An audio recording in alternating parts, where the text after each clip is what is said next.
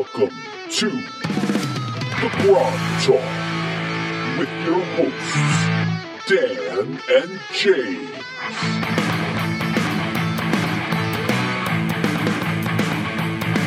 Welcome to Grog Talk. Welcome. This is episode 21. I'm James. I'm Dan. So we've had a good run of the DM discussion series, right? 3 weeks. We had 3 great guests. But this week we're going to fly solo, and maybe someone will call in or text us saying they want to be part of the excitement that is a Grog Talk. How was your week? It was better than your Players Week, right? Yes, unfortunately, it was a tough week. You know, I guess maybe I've been feeling a little like I was missing out. A couple of the DMs, you and DM John, others, Carlos. After I was really inspired last week how he murdered us, so I used some of the tips that I took our own advice, and 6 out of the 9 players that we had didn't survive last week. So what you're saying is you didn't let them know this was an that night's session was an incomprehensible death session? Well, for some it was incomprehensible. I will say this part. This is technically part 1 of incomprehensible death. So the party has a portable hole that someone gave out before I took over, and it's been very good, but also things that fixed a lot of problems. Wait, did I give that out? You and Ed gave that out. That must have been Ed. When did that get given out? Ed gave it out. I think it was I after. remember giving out a portable hole. So they have a portable hole, and let's just say a series of bad rolls. They didn't have good rolls. A number of them were either knocked out or killed. Now, there's something, I don't know how familiar you are with portable hole, which, by the way, we are going to be talking about magic items today and swords. So this is kind of apropos. There's a little problem with a portable hole once it's closed. You recall what the issue is with a portable hole after it's closed? No, I wouldn't even know. How do you close a portable hole? What does a portable hole look like? So, well, it looks like a handkerchief or a piece of cloth, and you fold it out, and once it's folded out, it becomes a hole that's 10 foot deep by 6 foot wide in a circle. And so how do you close it? Just by folding it up like a napkin? Yep, you fold it up either inside or outside. You start unfolding it, and you make it into a napkin. Other than perhaps leaving it at a restaurant, that's right, or a tavern, or an inn, whatever. Like an umbrella, or your cord to your phone. No, that's like one of the most common items left in taverns, I believe. The portable hole? Yeah. So there's like a box behind the counter. They have a box of portable holes. Can you claim which portable hole? Mine's a tartan. It has a right. I'm sorry. Yeah, we don't have that. Just take this one.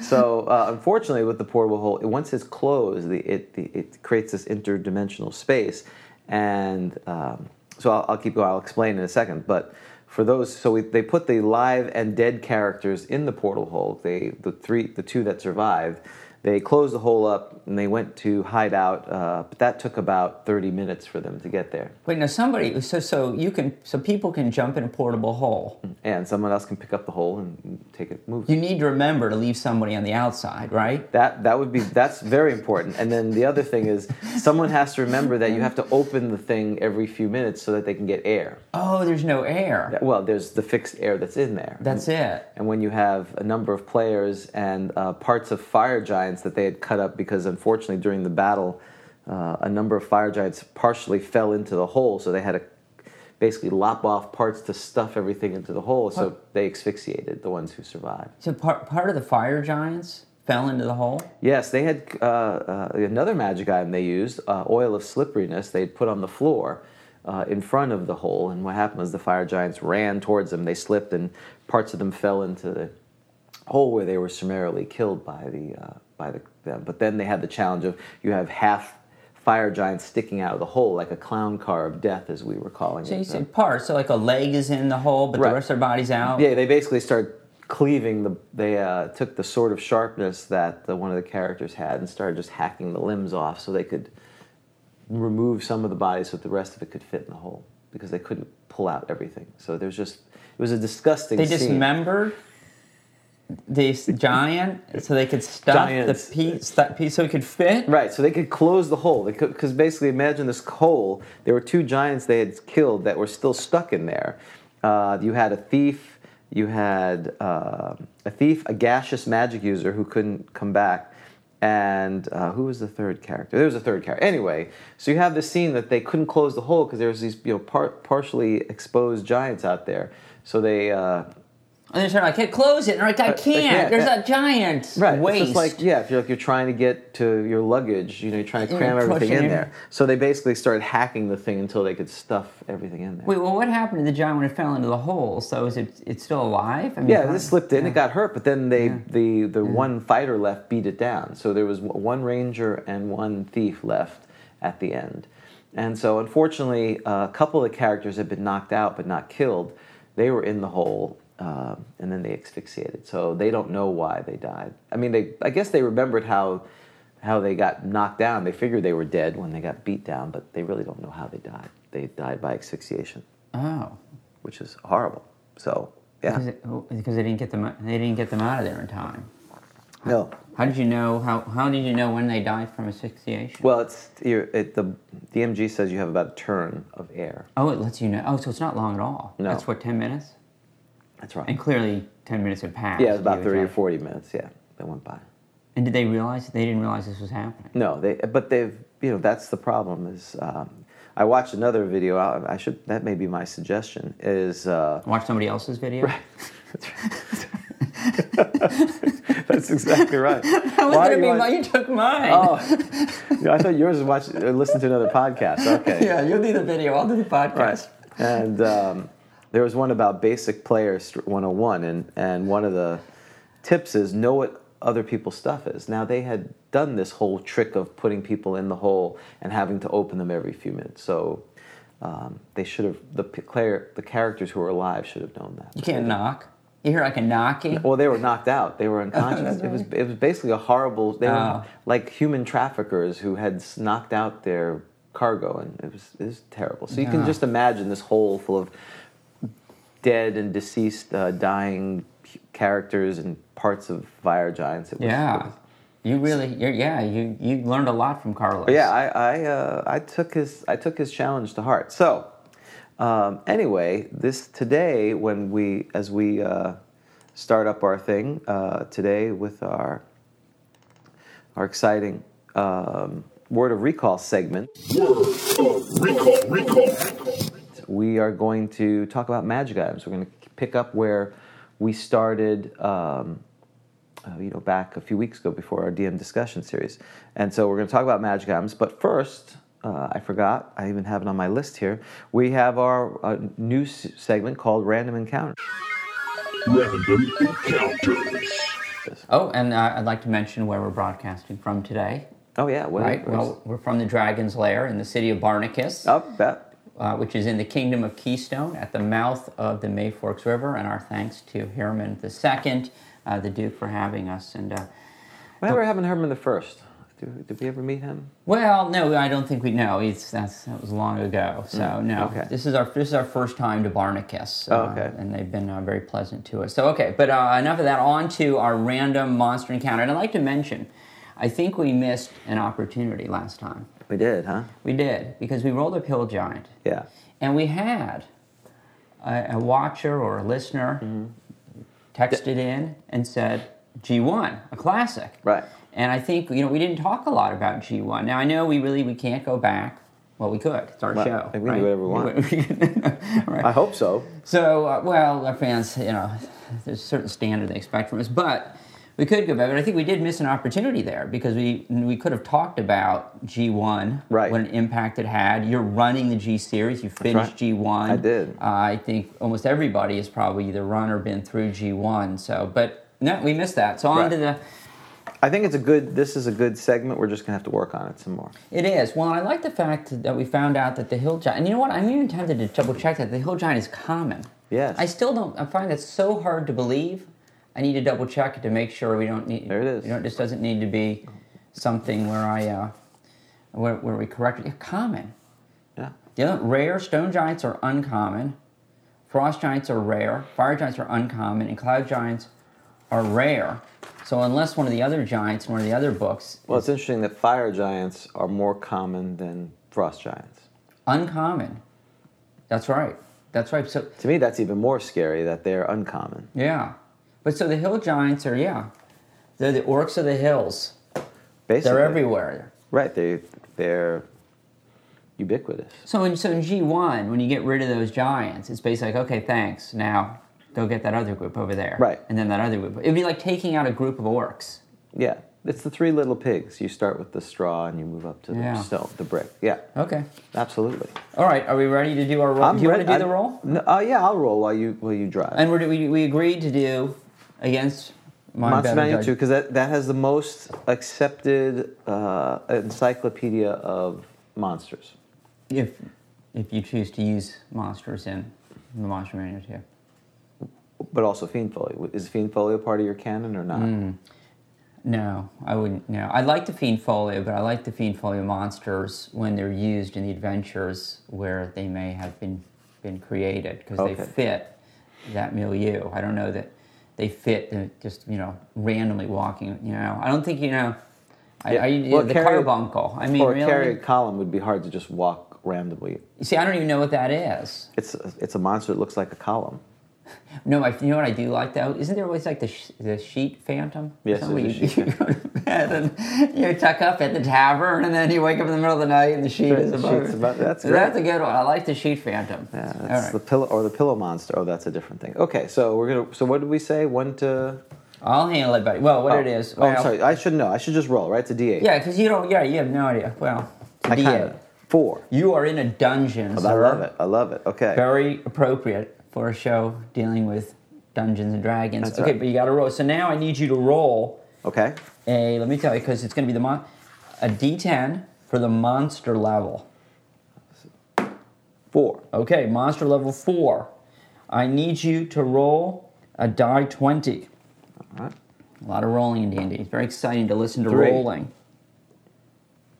I don't know what this is. Oh, there you go. Oh, wait a second. I've already screwed up. Uh-oh. See, because why does it do this? It's the 2 to 20. So you got to roll that. You got to roll a 2d10. Yeah, exactly. 2d10. Sorry. I think actually on that one it says D8 and a D12, and I think. Oh, really? I think the reason is because it skews a certain way. Hang on, you're right. All dice scores are produced from the sum of one 8-sided or one 12-sided and one 12-sided. You're absolutely right. And I was going to explain that during the last session, but we were having such a good time with Carlos. It says 2 to 20. Normally, you would, as a DM, do 2d10, and you'd add the sum.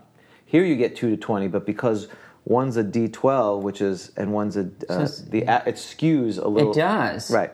It basically, let's see, one is 11, and this is 13.6.5. Well, the 8, so the 8's 4.5, right? Right, 4.5 and 6. I don't know. It basically, you're going to get so it's numbers that kind of average 9, 10, right. and 11 are going to be more likely. I think is what. But what's interesting is 2 die 10, and I know this is probably the most fascinating discussion we've ever had, other than doors. Is 2 die 10 is going to skew, still going to average too. Right. So, but he likes a different average here. I think somehow the average is this. I think it's obviously the same because this is 4.5. And this is 6.5, which is 11. No, not 10, but it's... And the other one's 11. So the averages are the same, but somehow he wrote down here that you're going to get more of a certain number. Yeah. Well, you could figure it out, obviously. Right. Someone who's good at Someone math has out figured there. it out. Kids, this is why you play D&D, so you can work on math. Right. Yeah. Explain to us why you would use the 8 and the 12. But I think there's a different... Well, but that's why I remember I was saying D8 and D12. So. You're right. Yeah, you're right. Roll all right. So ignore that roll of a 3. Oh, that's that right. monster went by. All right, so a total of 6. That's pretty low. Yeah. I do not know what this is. Okay. Oh, wait, no, I do. I was looking at the wrong number. Oh, I definitely know what this is. All right. The Owlbear. Oh. That's a classic. Still, we're totally going... we're totally doing the cool things, classics. Today's random encounter is Owlbear. Okay, well... Well, you know what we have to get out, don't you? Yes. Where is it? B2? Yeah, that too. First, Ardnar, here. You'll find the Owlbear, right? Okay. I'll look. You have B2 around here? Oh, yeah, it's in the stack thing. It's like the purple one right there. there. So the Owlbear, right, if I recall correctly, was famously... came from a little toy monster, right? Of that Guy Gax had for his kids, is it, or something like that? That's right. A bunch of plastic ones, yeah. And you're right. In B2, classic keep on the Borderlands. There's an owlbear in B2, right? In one of the caves. Absolutely. Do you remember what cave? The cave letter? Here. So it's the owlbear is down here somewhere in the G area. Oh. It's in cave G. So for those who are on page 66 of the Art and Arcana, you can see they talk about the origins of the owlbear bullet and rust monster. So here it has the plastic figures that look like them, and then the Bell's 1975 owlbear from Greyhawk bears no resemblance to the plastic inspiration of Sutherland's version of the cover from 1977. So this is the original owlbear. Look, literally look like cat's head with a bear in it. Do you see that? Isn't that cool? Yes. Very interesting. Very unusual. So on page 66, for those who are playing at home, you can see that one looked more like a bear, like the California bear on the flag. This one looks like more bipedal, standing up grizzly bear. This one looks like it's, like a bear normally that walks on all fours. Yeah, so the owl bear that ended up in the monster manual looks like the little plastic figure. Little That's right. Plastic one. But so was that drawing? Was what year is that drawing? The drawing was Bell from 1975, and then this is from the Monster Manual, obviously from 1977. So that's interesting. Why the drawing didn't bear resemblance to the little figure? Because I would have thought the figure was the inspiration. So it was introduced in Greyhawk, but while the Rustmaster has no illustration in Greyhawk, the pamphlet does contain a portrait of an owlbear. So I don't have Greyhawk. This 1975 Greyhawk looks nothing like the later version done 2 years later by Sutherland for the Monster Manual. Sutherland's rendition clearly used one of the plastic horrors for its model. Oh, so that's interesting. So there was an owl bear drawn in Greyhawk before what we know of as, what we think of as the classic owl bear. That's right. It's not classic. So if you're playing OD&D, does that mean that you'd be using the earlier version that doesn't look like what we think of as an owl bear? But then later, it kind of changed again. I mean, look at the different editions. I'm going to hold the side of that, and I can hold the side of that. So it changes different editions from the bear, more bear with just an owl head, back to more of another creature, and then... No, you stop. No, that's all you need. Okay. We're done. Oh, there's the rest of them. Those two. We don't matter. Doesn't matter. It's past 1985, right? Okay, that's true. Past 1985? 89 is this second. Here, can I just go ahead these are the only two that matter. Can we just tear the rest of this book out? Well, I don't think it's in chronological order. I just think it's random. Don't you remember? Don't rip my book up. Okay. I also have to take your present back, which I think would be rude. That would be very rude. Here, I'll put it over here.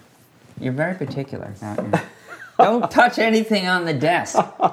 Get your hands off it. Jeez. Funny. So the owl bear is somewhere here. It's going to be. I used to, the owl bear's den. That's right. 34. 34. Let's see if you're good. Cave G. Cave G. You're good. How do you remember that? I ran this thing 2 years ago. I must have read it. It took months to go through just one cave. I must have read every cave because I had no idea what cave you're going to go to. So I had to read every cave every time we played. Mm-hmm. And I don't remember G, but you remember G. I remember G because, well, when you were, how some people you heard like your forefathers and your grandfathers say they played with sticks and mud. This Dungeons and Dragons was my sticks and mud. I had only a few books when I was much younger, 12 or 13. I had the 3 core books and I had the basic series. So I've probably read B2 and ran B2 a dozen times. So I'm pretty familiar with it. So I think that's why people love B2, is because they remember going through, for many people, it was the first adventure they went through.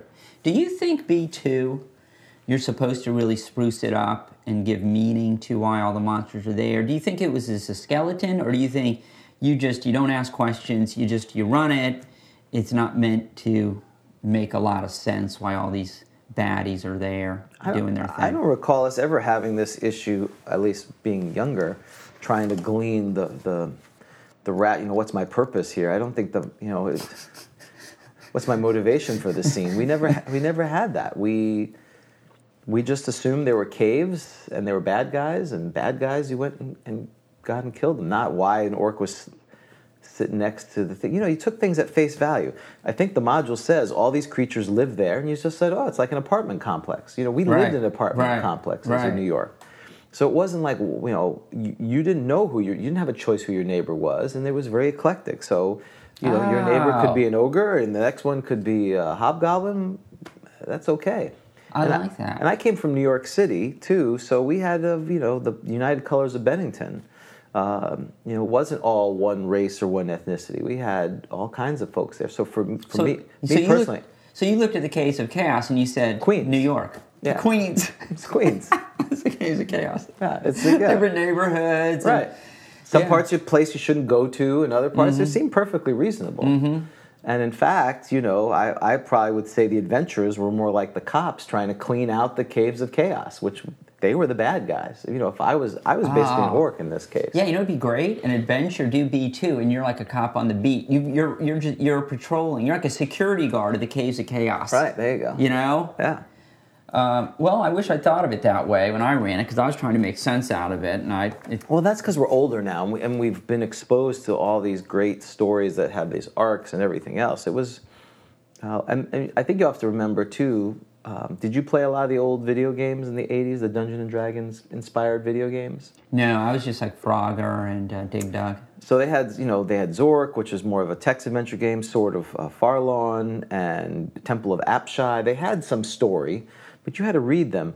But most of the adventures were very rudimentary because of the technology, and they basically went in, you got stuff, and you got out. So it was very familiar. They all tied in together. It wasn't a whole lot of story. It was more of just...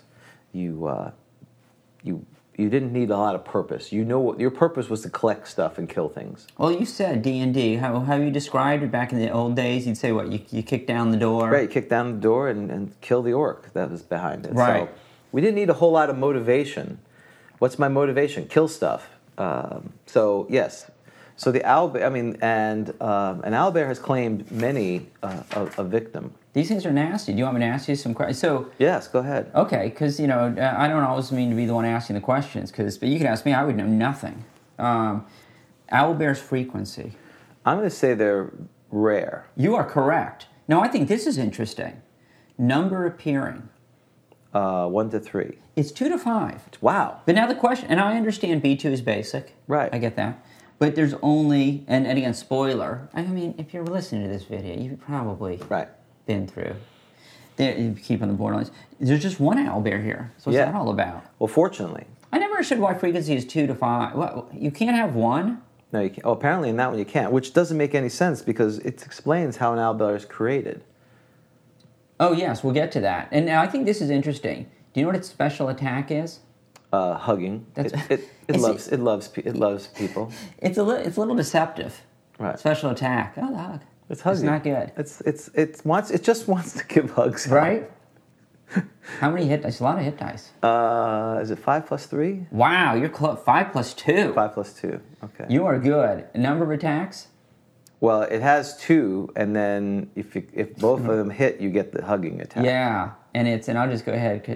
We have 1 to 6, 1 to 6, then 2 to 12. Low intelligence, neutral alignment, large size. The horrible owlbear. This is what I loved about the charm of these books. Probably the result. Yeah, probably. Like we don't know. Right. Like, isn't drow like still just a rumor in one of the books or something like that? Like it's never been confirmed or something like that? Absolutely. And not only that, in the module I'm running, G3, it specifically says don't give out too much information about the drow, because this would be the first time they would be exposed to the drow. Because the idea of the G series is, spoiler, the drow are behind the giant uprisings, but they're like an invisible hand that does this. This would be the first time they're actually going to see some drow. That's right. Only through legend lore or others, unless they use certain things, would they get some information. You're not supposed to give that out till the very end. So it's the big reveal. The big reveal, which for I'm sure all your players is not much of a reveal. No. Probably the result of genetic experimentation by some insane wizard. They inhabit the tangled forest regions of every temperate clime, as well as subterranean labyrinths. They are ravenous eaters, aggressive hunters, and evil-tempered at all times. So they're neutral, but they are evil-tempered. They're not evil. Right. I kind of view myself that way. Right. I'm neutral. I'm not evil. Right. But I am evil-tempered. You can be. You've seen it. I've seen it. They attack prey on sight, which is consistent with B2. Because if you rouse this, you know what they say? What is Gary say? Don't wake. Don't poke the bear. Yeah, don't poke. That's right. Don't poke the owlbear. Don't poke the owlbear, and don't wake a sleeping owlbear. Don't spit in the wind either, kids. There's our tips for that. Don't do drugs. Yeah. Except for pipeweed. Apparently that's okay. Hobbit pipeweed. Do you think it was supposed to be? Was it? It was a drug. It right? was. It Yeah. was more so than just tobacco. I believe so. Then don't do the pipeweed. It had some relaxing connotation. Now, whether it was just like a normal pipe that people had that was relaxing, or it actually had some anesthetic quality. Don't do the pipeweed. Can you just get the oil? Can you just get the pipeweed oil? What's pipeweed oil? Well, cannabis oil. That's the big thing nowadays. Oh, I don't know nothing about that. What do you do? Oh. Nothing. Nothing at all. What I do is I continually click on our YouTube to see how many subscribers. Yeah, you can't. And it doesn't go up, and I just sit there all day. That's Why terrible. isn't it going up? That's terrible. Please help Dan. Please like and subscribe. Save me. Save him. He's got plenty of years to live. He can wait till he goes to the old folks' home and press refresh. No. You shouldn't subscribe, because if people subscribe, then I'll keep watching. Eventually, it's like a crying baby. Oh, I see. If you just ignore it, it'll just go away, okay. right? Okay, that makes. Babies don't go away. Well, they walk off. I'm a little concerned that you would. We're losing viewers, aren't we? Oh, look at that. David Thompson's like he thought it was a legend. Oh, sorry, we spoiled it. He thought it was what? Dave. The drow? He didn't know about the drow? He didn't know about it. We just spoiled it. Oh, man. Like Christmas is ruined. Wow. Yeah, that's too bad. Crazy. So basically, at this point in time, we're doing more harm than good. Right. I'm not sure we're helping. Well, another quick segue. So I'm the You're the administrator of the Facebook presence of this giant organization. I do the Twitter side. Yeah. And someone was mentioning First Edition, and they're now watching our videos. So. That's it. Yeah. That's one more person. That's one more view that you don't have to click on. Well, that's true. So owlbears. So they're exceeding terrible health. They're weird. They're weird. They are weird. I'm telling you. So if the owlbear was in the Fiend Folio, what kind of reaction would the owlbear get from a lot of people? I think it would be nonsense. Right. I think that's right. Well, again, in order of, I thought, again, Monster Manual was kind of had more of a holy thought of it. It was part of the trilogy, right? The three books. That's right. The Fiend Folio, there were some that were very good, to your point, but there was a spin on it, and now that I've spent a lot more time listening to a lot of podcasts, a lot of them originate in England, I'm getting the take of the English way, and like David said when he played over there, they have, it's just a different take on storytelling and role-playing, and so a lot of it makes a lot more sense now. But I remember the Fiend Folio, the Drow, the Death Knight, the Revenant. Yes. There was a few really cool monsters, and then some of them were ridiculous. And it's a great cover. The cover's fantastic. Gith Yankee is awesome. That's a great cover. Yeah. Without question. I'm sorry, Animal Skeletons, Monster Manual 2, I think, right? Yeah, Which is I think the so. one positive contribution. Coffer Corpse. There's a lot of good ones. It just had a different feel to it. It just didn't. It didn't have. Maybe because I saw it years later than the Monster Manual. It didn't have. It was a different vibe. So. Well, and I liked the Hellcat. I liked just giant things. The Horfox. We were just talking about that. We were just killed by a Horfox. You popped that page open, and the Horfox popped. The Horfox. It's looking at us like. Ha ha. You're dead. It really was incomprehensible because I didn't know what was happening. This is the good thing about me not having played for 29 years. I don't know what's going on. Yeah, you had no idea. No, I died not knowing what had happened. I'm like, what went wrong? Right. The heck is this stuff? So when you saw my face, I'm like, uh-oh. I think at first I didn't get it, but then when he used the word brown mold, I'm like, well, thank you, Vic. Yes, we keep arranging stuff and rearranging. He's saying our interior decorating is improving. Is improving. Yep. Our wives have complained. There's a lot of good stuff in here. I like the giant bat. I love stuff. Giant. Exactly. Normal Right. creature, Bloodhawk a giant. is terrible. Vic's talked about the Bloodhawk. That thing's a terrible. You were killed. That was a Bloodhawk was in the halls Bloodhawk of has Atizen killed Thane. one of my characters. Well, you shouldn't have. You know what they say? Don't go shooting the robe or something, or shooting the bird. Don't Shooting the poke the bird. bird. Don't You guys poke the poke the bird, bird. yeah. That's right. There's birds gnawing on this creature, and you guys wanted the robe. Look, and you shot at it. And That's gonna be part of my suggestion. It's very simple. When one character starts going off and doing something, someone's gonna die. It's in that case, one of the characters wanted to get the robe from the what was it? The Tyson Thane's body. Was it his Tyson bodyguard. Yeah, right. the bodyguard. Yeah, right. He had captured the robe. Yes, you can put it back. This is a classic. Shouldn't this be up there? Sure, if you want. If it's gonna fall on you later, but that'll be good. All right, that's good. You know, you can't. It's not AD&D though. It's basic. No, that's right. So you poked the birds, and they were bloodhawks. So if you have any experience with an owlbear, a story about the owlbear, you should send it in, right? Yeah, if you got an owlbear thing, let us know what you're talking about. That's why we put it out here. We're talking the discussion about how you've ran owlbears, your experience with them, because they are tier 1 to tier 2 creatures, meaning from 1st to 6th or 7th you could use them either as the big bad or one of the big creatures. They are like the ogre, bugbears. They are, once you get past the initial first level, they're the ones you're like, you have to decide if you're going to fight them or not. A Minotaur, Minotaur and owlbear always seem to, and I think it's because of B2, that they're right next, they're near each other. So it was, you had trouble with the owlbear, then all of a sudden you hit the Minotaur, which again... That was nasty. Well, the Caves of Chaos were, again, we're giving away spoilers, but I think most people have been through it. Though apparently people don't know about drow, so we've already screwed somebody up with the drow. Is that those caves could be a very different dangerousness. Right. And you walk into the wrong cave. Well, like you said, it's like Queens. It's like an apartment complex in Queens. You walk in one, it's a nice family who's just trying, or you could have like a Jeffrey Dahmer thing. He was in Milwaukee, but where he's eating people. Now you're being a little rough on Queens, aren't you? I live there. Right. I think I can make fun of my own home. Go Mets. All right. Exactly. So the owlbear. So we'll try to work the owlbear in as much as possible. Exactly. To make up for our. This is like improv theater. Right? Give us a monster and give us a scene. So there's an owlbear. Right. Yeah. So take my owlbear, please. Hello, I'll be here all week. Are we gonna have to hug at the end of this? Didn't we talk about hugging last time? I think true. so. Oh, that's right. I got the letter from HR. That's right. It's our HR department. That's right. No more hugging. Send me a letter. No more hugging. Don't hug James. He doesn't like it. And our D10 is going to be. I think we have to put a -1 on our D10 if you hug me when we do our how well we did for the thing. Oh, that's right. We're gonna rate. Oh, we're rating ourselves. That's right. We have to self-rate. Or you know what? We could have our listeners who are listening to roll a D10. They could just tell us what they rolled. Yeah, I don't trust. I rolled a 1. Oh well.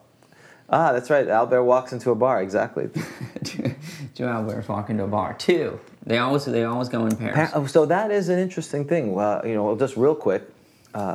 When, as a DM, do you not follow the guidance of the official book? So in this case, Gary did not. He only put 1 owlbear in. He didn't follow the standard minimum, which is 2. Well, I think... I mean, he's got exceptions because he wrote the game, but... I mean, I know this is going to sound strange because I'm talking about an owlbear, but anytime it makes sense. Anytime it makes sense. Well, that's not very helpful. Good night, folks. Thank you. Yes, whenever it makes sense. When it makes sense that there would only be 1 owlbear. Then what do you need to know? Well, I guess the other thing is it sounds to me with that it's a genetic thing, which again, there's this idea of genetic, and we talk about... Probably, of course. But then you have Marquesa who is doing experiments. This idea of scientist wizard, you really don't have that in the first player's handbook, except for in the Monster DMG. You have traditional Merlin kind of... There's not a whole lot of things that combine. The only things that are somewhat scientific are the polymorph spells.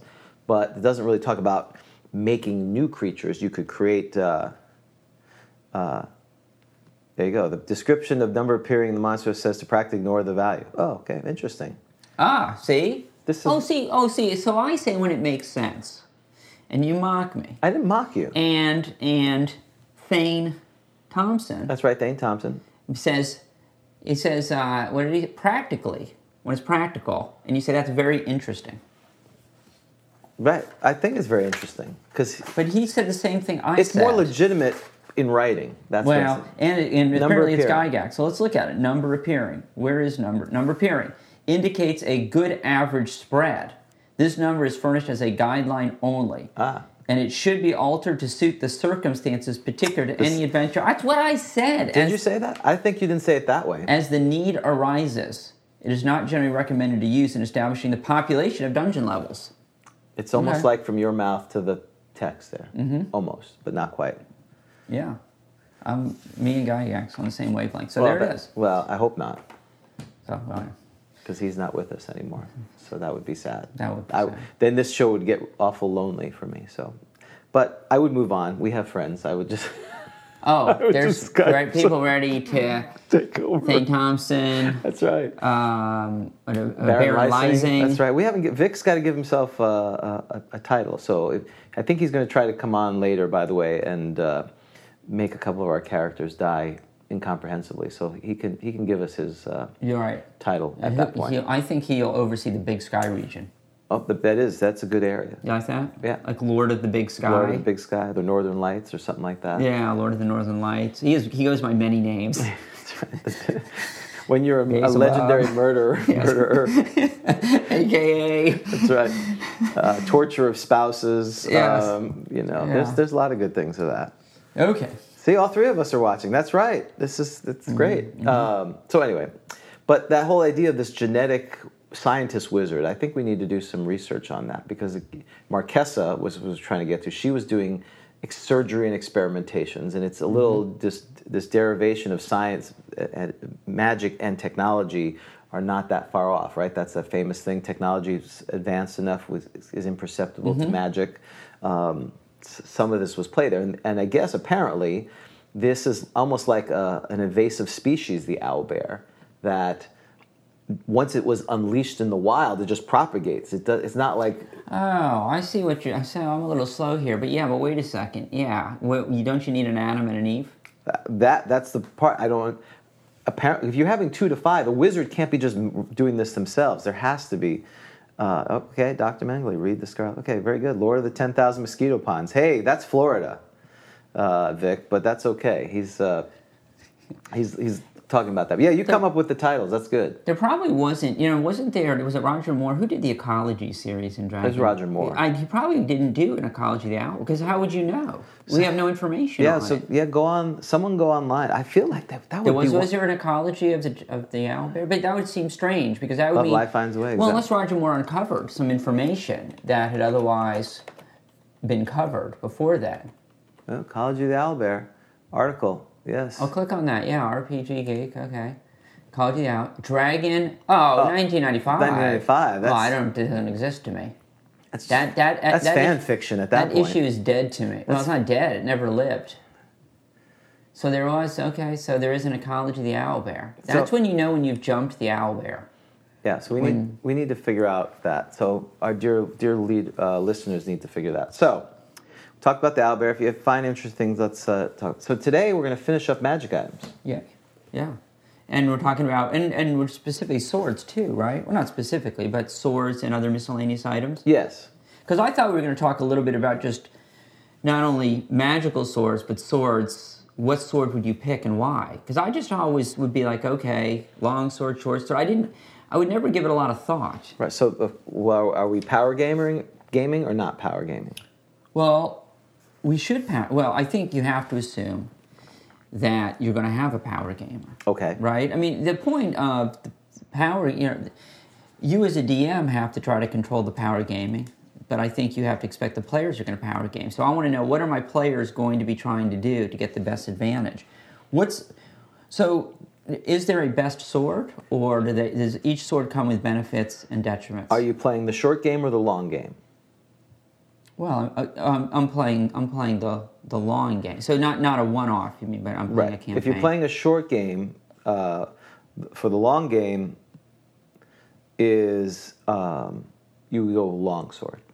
And why so? So it's does good damage both against small and medium large, and if you know the Dungeon Master's Guide, if the swords are being rolled randomly, 70% of all magic swords are long swords. Right, I saw that. That is something that I had noted. You'd mentioned it before, and I'd forgotten about it.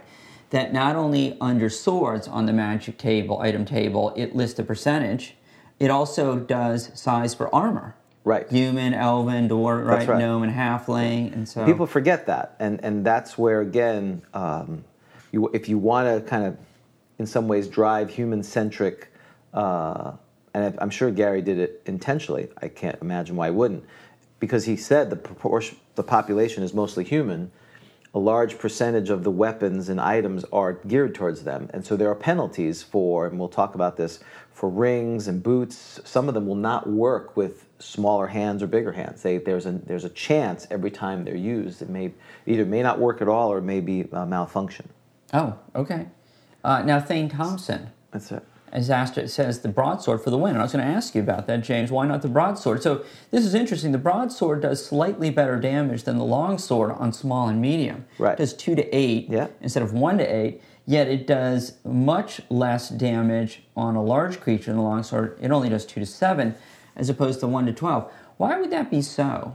Do you have any idea I think it's why? just the size, the type of the weapon that it is, and I'm sure one of our folks could jump in on that. So you would have to make a judgment call about whether you think that you're going to be encountering a lot of large creatures or small, right, or small and medium.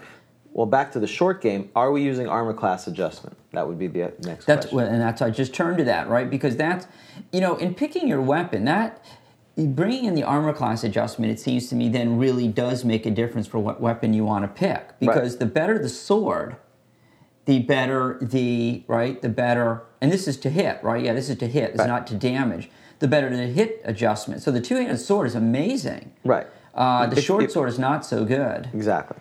If the two weapons that give you the most pluses is, I think, besides the lance, I think is the halberd and the two-handed sword.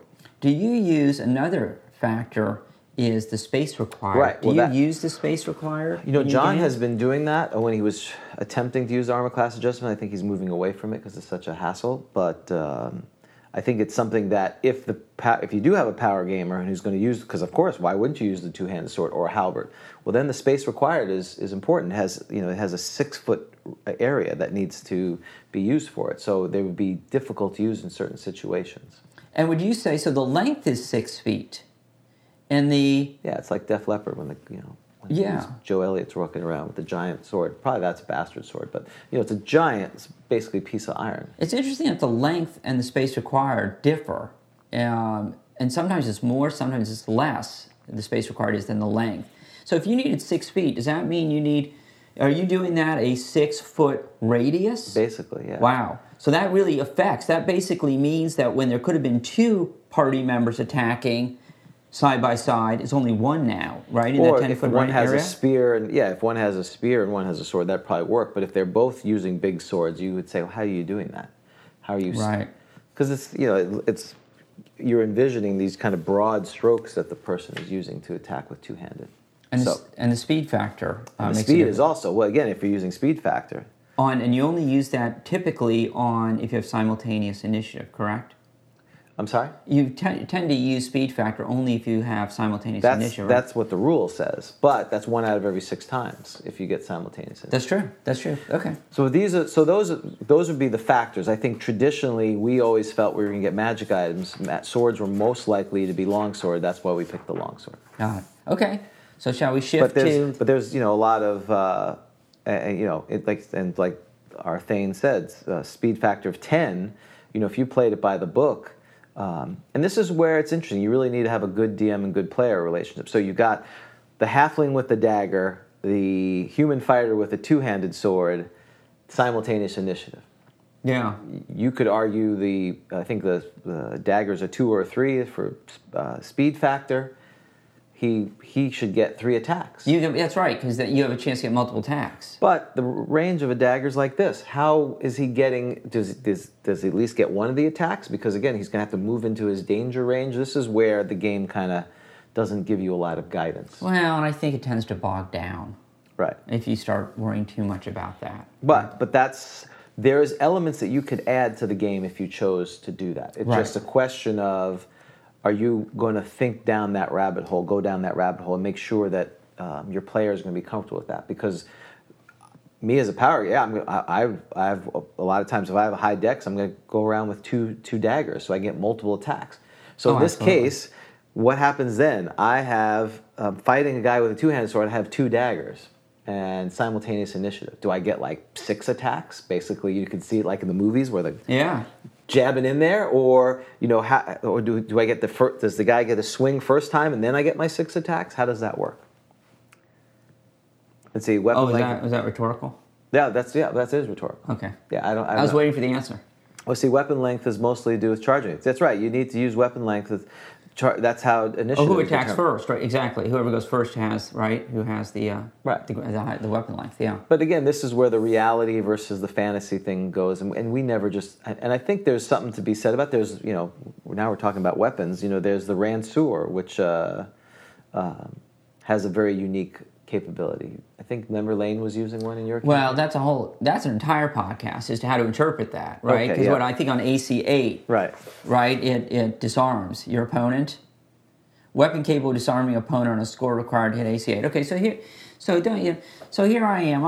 I've been DMing. Mm-hmm. I haven't played in 29 years. I've never DM'd. This is great. I've DM'd for like a month. I think Ed is gone, so I was DMing with Edward, helping me out, and then he's off. He goes off to Turkey, and there I am, and Lane joins the group. Right. And he's like, "Yeah, I'm using Lancer, just let you know." Right. So I don't even know. I don't think he mentioned it until like the attack happened. He was like, "Okay, I hit an 8-8, so I've disarmed the opponent," and I'm all like, "What? I don't even know what a Ranseur is." That's right. What's happening? Yeah, at least he didn't pull out a lasso from the book that shall be not named or no, he did. Oh, he had it. And I won caltrops. Oh, you won caltrops. And I wasn't really sure what caltrops were. I didn't use them very well, but they were to the party's advantage. I like so with pepperoni. When I have a caltrop with pepperoni, they're pretty good. Sausage and pepperoni caltrop, those are good. Yeah, that's when I knew this is. Yeah, I need to. I was smiling. That was pretty funny. Yeah, I'm like this is. I'm done. Hold on, where is it? We're going to switch our podcast to the basic version. I have the basic rules. The basic, I think, is for me. Yeah. Well, it's funny because again, one of those people on Twitter,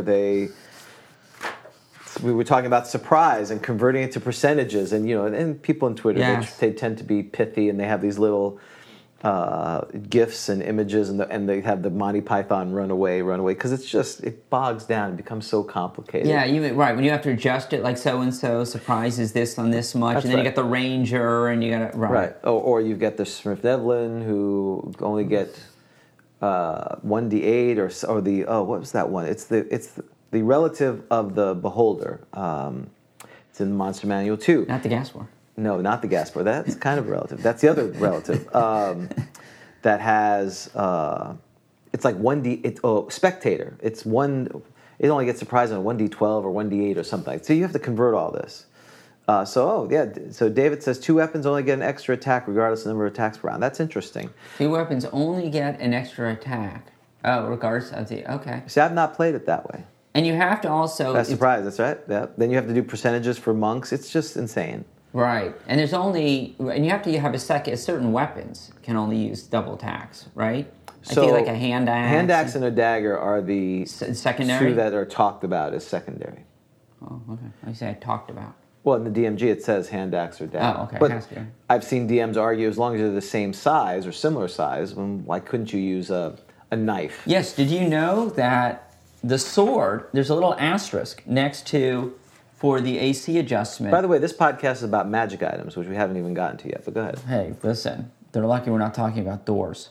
Oh, that's true. Somewhere there's an asterisk, and it said that you treat it like any long thrusting weapon. Well, that's treated as longsword. Yeah, so I don't know. It's just disappeared. It's just disappeared. Wherever that was. Oh, no, it's there. It's in the notes. Mm-hmm.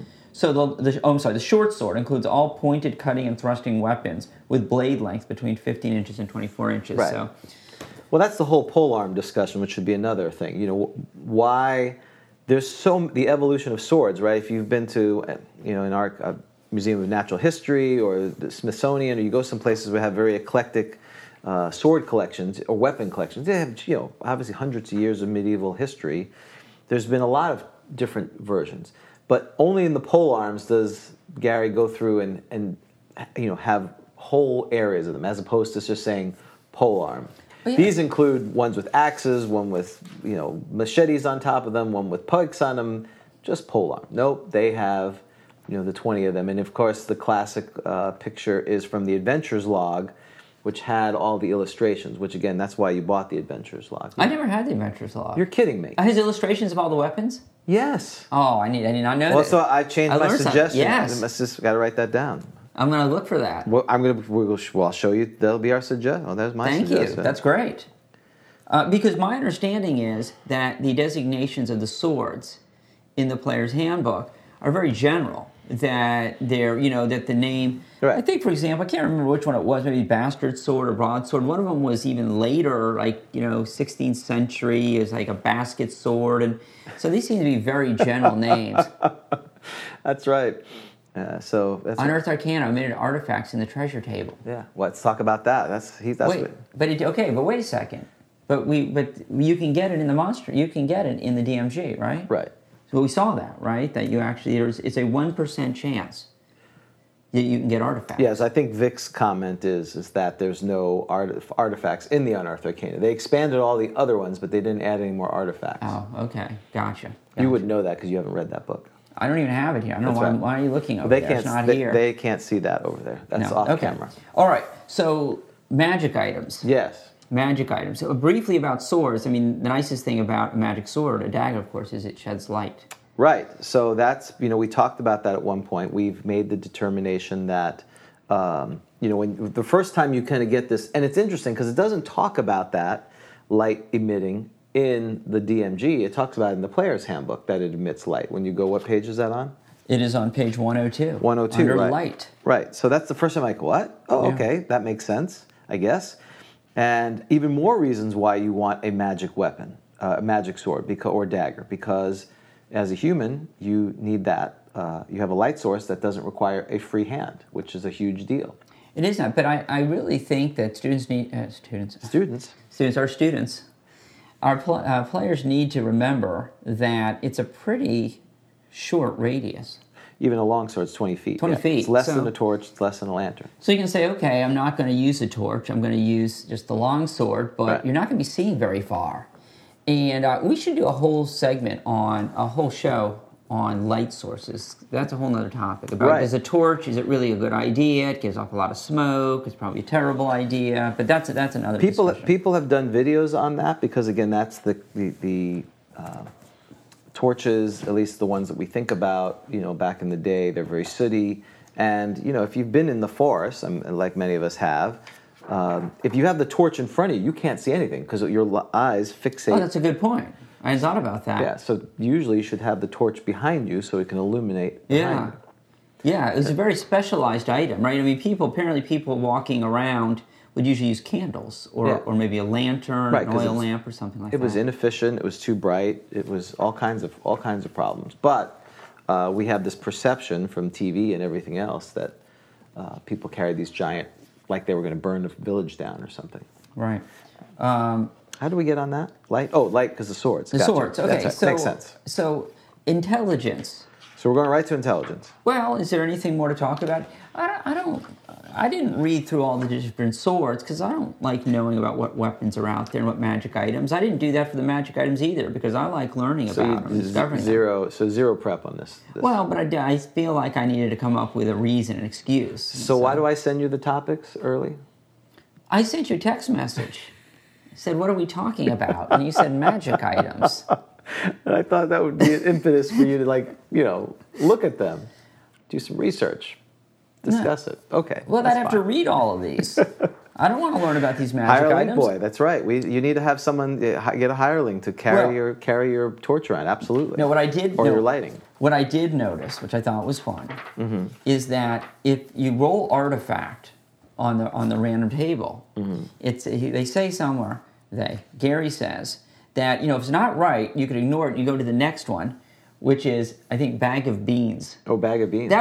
So you were that close. To bring out world-breaking... An artifact. Your DM should have been giving you an artifact, right. And instead he's giving you bag of beans.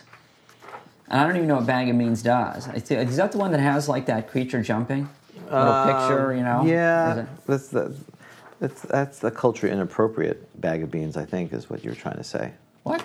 No, I'm talking about, isn't there a picture of some sort of... Maybe I'm thinking of a spell that causes people to dance. This bag is of heavy cloth, and you have 3 to 12 beans, and only 1 or 2 are beneficial. So the rest of them are troll jobs, as usual. So they give you examples. 3 shriekers come out wailing, ice storm strikes the area.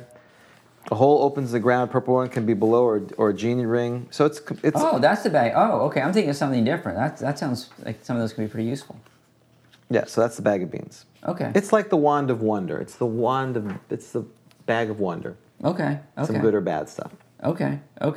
So the thing about swords, since this is what we were trying to talk about, is it's the first one where the item is the same, but there's so many derivations that are purpose-driven to usually a type of monster. You don't... miscellaneous items, they don't get the same treatment as a sword does. And you've got to now the nice thing about a magical sword is you'll know it's magical or dagger because it'll be glowing. So right, and I think you said cursed swords glow. In your opinion, absolutely. Right, because otherwise you'd know it's... Then you'd know it's not, that's right. Well, you wouldn't think it's magic anyway. But so you have to use identify. So if you want to know and magic swords are the hardest ones to not tell the players without an identification spell, because they know it's magic. Right. It glows. Yeah, it feels great in your hands. It seems to move quicker. And pretty soon they're going to get a sense of what the plus is just through rolls and knowing if they hit or not, particularly if you've given them, say, a THAC0, right? Or you've given them a chart. What's a THAC0? I had no idea what a THAC0 is. I don't like How do you are you like one of those people who just throw words out that you've heard and you just try to be cool? I've heard of this THAC0. THAC0 is late first edition, second edition. Yeah. Don't use that word. You could have given them a to-hit table with the armor class, and so then they'll quickly know what the plus is. And so... Well, there's an argument why it should be on there. Again, it's old school. Yeah, but it gets... I think on the Goldenrod sheets, they don't have... no. They don't have that. No, that's the purview of the DM. All right, I agree. So, but I get your point. If you're going to make this easier, they're going to learn what plus it is. They'll learn. It's just, does it have special features? And again, back to our identify thing / legend lore, all that you'd have to kind of work through and not make it easy on them. So part of it is, where did you find it? I think one of the things I missed out on when I was early DM, and I'm trying to do a little bit more, but it's also hard because the modules tend to just have swords without any background.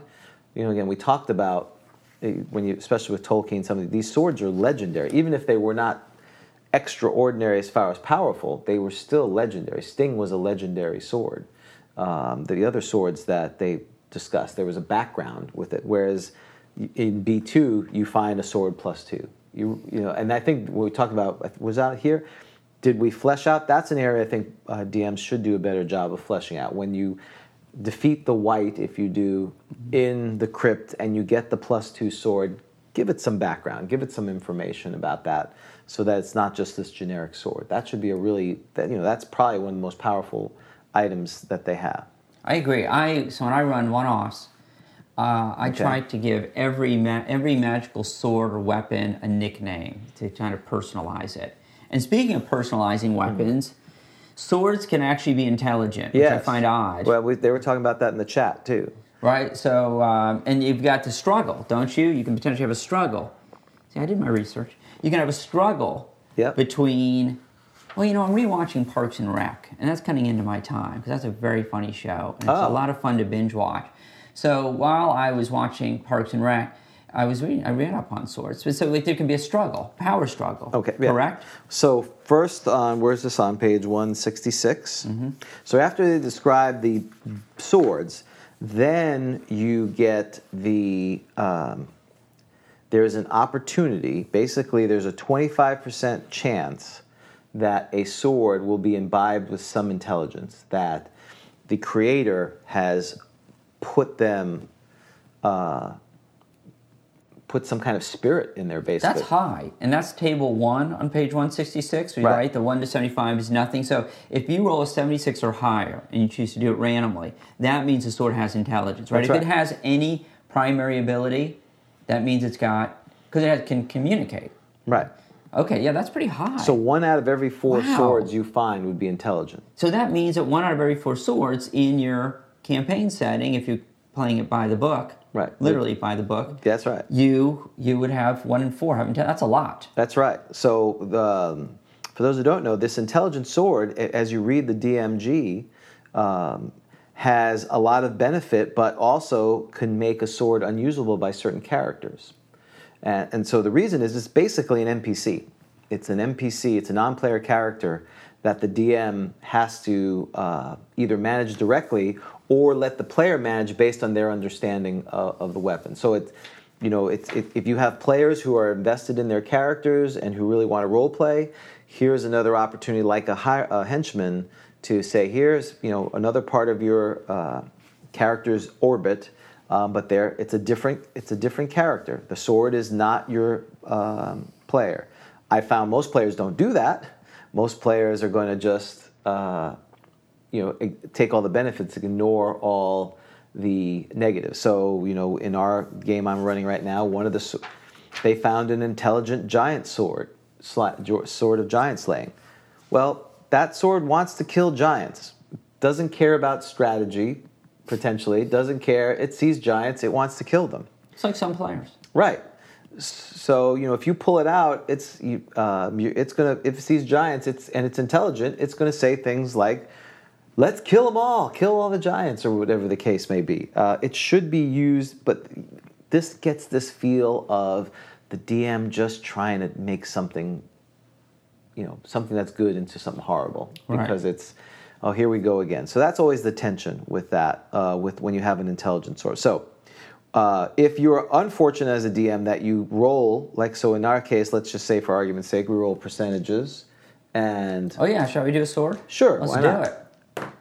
51, that's not going to work. First sword is 72, 40 hours later. So let's see if the statistics... No, so... Okay, so the fifth sword, I rolled a 90. Oh, so it has an intelligence of 14. That's right, and 2 primary abilities. Right, and it can speak. So if you only get semi-empathy, Absolutely, or empathy, so you're not speaking to, so you're just getting throbs. That's and right. You get here, signal, and tingles. Yeah. Right. So you can't really. So how does it exert its will on you? Well, because it's Throbs basically and tingles. Yeah, basically shocks you if you don't do what it's supposed to do. That should be the name of our shop in the city state. Throbs and tingles. Throbs. That's it. The You like throbs. that? Right next to the Throbs and tingles. Right next to the Pass the Pro. Sword shop. Throbs and tingles. Hold on. It sells magical swords. Intelligent swords. Throbs and tingles. Throb. Keeps wanting to Head spell down, check head it. down to the TNT shop. Slow down. It's dynamite. Throbs and tingles. That's perfect. You like that? And Winkley Pew is the purveyor. Of the throbs and tingles sword shop? Yeah, so is it a sword? Yeah, I guess sword shop. That's good. Well, yeah, because it sells intelligent swords. Yeah, I What love do it. you think? I love it. Next. Oh, I'm sorry. I thought this was... No, it's the sword shop, Yes, sir. it's the sword- no. My I'm so bad. embarrassed. That's in the other quarter. This is the magic quarter, not that kind of magic. Exactly. You're in the wrong part of That's Queens. Right. That's right. This is The other part of Queens. That's in Jamaica. This is Long Island City. We don't do that. We only sell stuff like that. Okay, so I've come to the Throbs and Tingles sword Yes, shop. exactly. And you're showing me Thank you, a David. sword Right. with a 14 Intelligence. intelligence. Which is way so above you're asking average. I was asking about Throbs and Tingles, not the shop. Oh yeah. So if I have a sword that only... So how does that sword try to control me, tell me what to do? If it's only throbbing and tingling... Well, I assume it's going to train you, classically Oh train my you. gosh, you mean like the, what was that, Pavlov's dog or Yeah, something like like the that? rats, right. And I'm like... Right, you just get... Eventually I figure it out? Right, exactly. What is it? This? No. Oh, this? No. Oh, okay. You got to kill different characters? I'll kill a character. Okay, I'll kill a character. Good character. Just kill, Ah, you okay, just start no. slaughtering I'll kill everything. it. Exactly. That's what it would do. A lot of, okay, I like that. A lot of trial and error. Trial and error and training. Okay, That's that it. would be a lot of fun. So okay, it has 2 primary abilities and it has speech. Okay, thank goodness. So I can just ask it, or it can tell me. Yeah, so that does its alignment tongue plus one other tongues in the indicated table. Oh. So we've got a table for tongues? One or more other tongues as indicated in the table hereafter. Oh, on an A table. Right. Oh, there it is. It's going to be on number 6. Well, we're moving along here. We got to do the sword alignment, right? Right. So let's do alignment. This is big because actually in the chat they're talking about alignment. So here we go. 8. Oh. Chaotic neutral. Okay, so this is a good one. This is perfect. This will be perfect for 98% of the characters out there. That's right. A, because they're all chaotic neutral. They're ambiguous. They're morally and even if ambiguous. they're not chaotic neutral, they are chaotic neutral. That's right. They're all chaotic neutral, bending towards with evil tendencies. Chaotic neutral with evil tendencies. Exactly. That should be the name of our podcast. Chaotic neutral with evil tendencies. We should just change it, like on how the Mouse Rat, the band name on Parks and Rec kept changing. Maybe we should just that's not good for. I think you told me before. The marketing department says it's not good for branding. We'd have to shut this down basically if we're going to do that. Keep changing it. Yeah, but we've got this could be season 2, chaotic neutral with evil tendencies. That would be. I like that. That would be us. So the sword, there's an asterisk. Right. So this is of the swords. So the challenge with that, and people in chat have talked about it, is if the sword is intelligent and it will have an alignment. If the alignment of the wielder is not in alignment or in harmony with the alignment of the sword, there's going to be problems. From as they physically take damage, yeah, I see that. Up to a bunch of other things that could happen. Well, yeah, you said problems. I mean, this is not good. Well, we'll get there. Right. Okay, but the good news is you want a sword with an asterisk. Right. Because a sword with an asterisk means that it's a little more amenable to different worldviews. Because you can be used by any character whose alignment corresponds to the non-neutral alignment. So I can be chaotic evil here or chaotic. So let's say I'm a chaotic good character. Right. I can use this sword. Right. Right? Yep. Okay. Good. So I'm going to say, all right. So I'm going to say I'm chaotic good. So if you were chaotic good, you could use chaotic good, chaotic neutral, and neutral good. And it says, any character whose alignment does not correspond to that of the sword, except as noted by the asterisk above, will sustain hit points of damage equal to the number of ego points of the sword each and every time the character touches any portion of the sword, unless the sword is in the grasp or possession of a character whose alignment is... Oh, because that last one was interesting, because I was just about to say, can I take the sword and just start poking? Like other characters who are non-alignment and causing them hit point damage. But no. But so you're not going to be able to use it because you're going to keep taking damage. Right. I mean, it's a done deal. You're not using that. So you're going to touch it. You're going to take a bunch of damage. So you're not going to be walking around with that sword. Well, the issue is each and every time. Is it every round or is it the first time I touch it? Let's say if I keep holding it. Oh, I see what you're saying. You could argue that. I think I've kind of like muffled it. Right. Well, your will is right. But you've taken the damage initially, but now you're holding it. Right. So if you're willing to, but don't let it go. So you have to sleep with it. Basically. Holding it. Well, that's so what they got between you and the sword. Right. Well, especially if you're going to the Throbs and Tingles sword shop. Maybe there's a private room that you can go back to. Just to test out the sword? Well, you have to test them, right? You go to the back room. That would be fun. There'd be just swords. And you'd have... Yes. Yeah. You have to go... They don't tell you. We don't know. We don't know what alignment this is. Yeah, it's just like a big box, and it's like a big. It's like the clearance section. Right. We don't know. We don't know.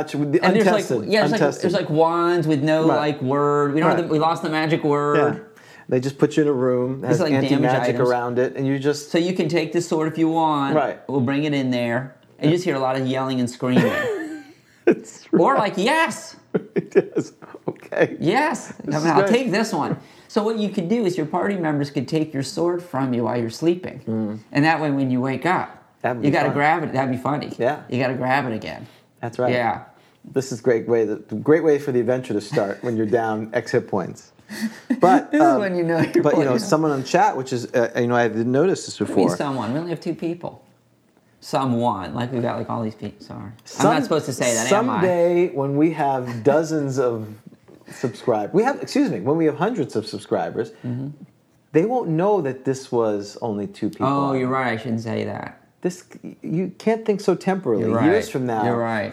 Like the Smithsonian Archives, people are going to come through and understand, like Bill and Ted's Excellent Adventure. We're going to be dead. This could be the thing that sets the universe. And we'll be dead then. Well, that's when we're going to be popular. That's what usually happens. That's how it works. Okay. Do we need to expedite that then? We're untapped. Anyway. Yeah, that's true. If I really want to get popular, vote now. Should we kill ourselves? That's to make right. it more Thank you. to increase our ratings. I'll put that on Twitter. I'm sure we'll get good responses. Yes, please. I'm sure they'll be like, Yes. "Oh no, don't kill yourself."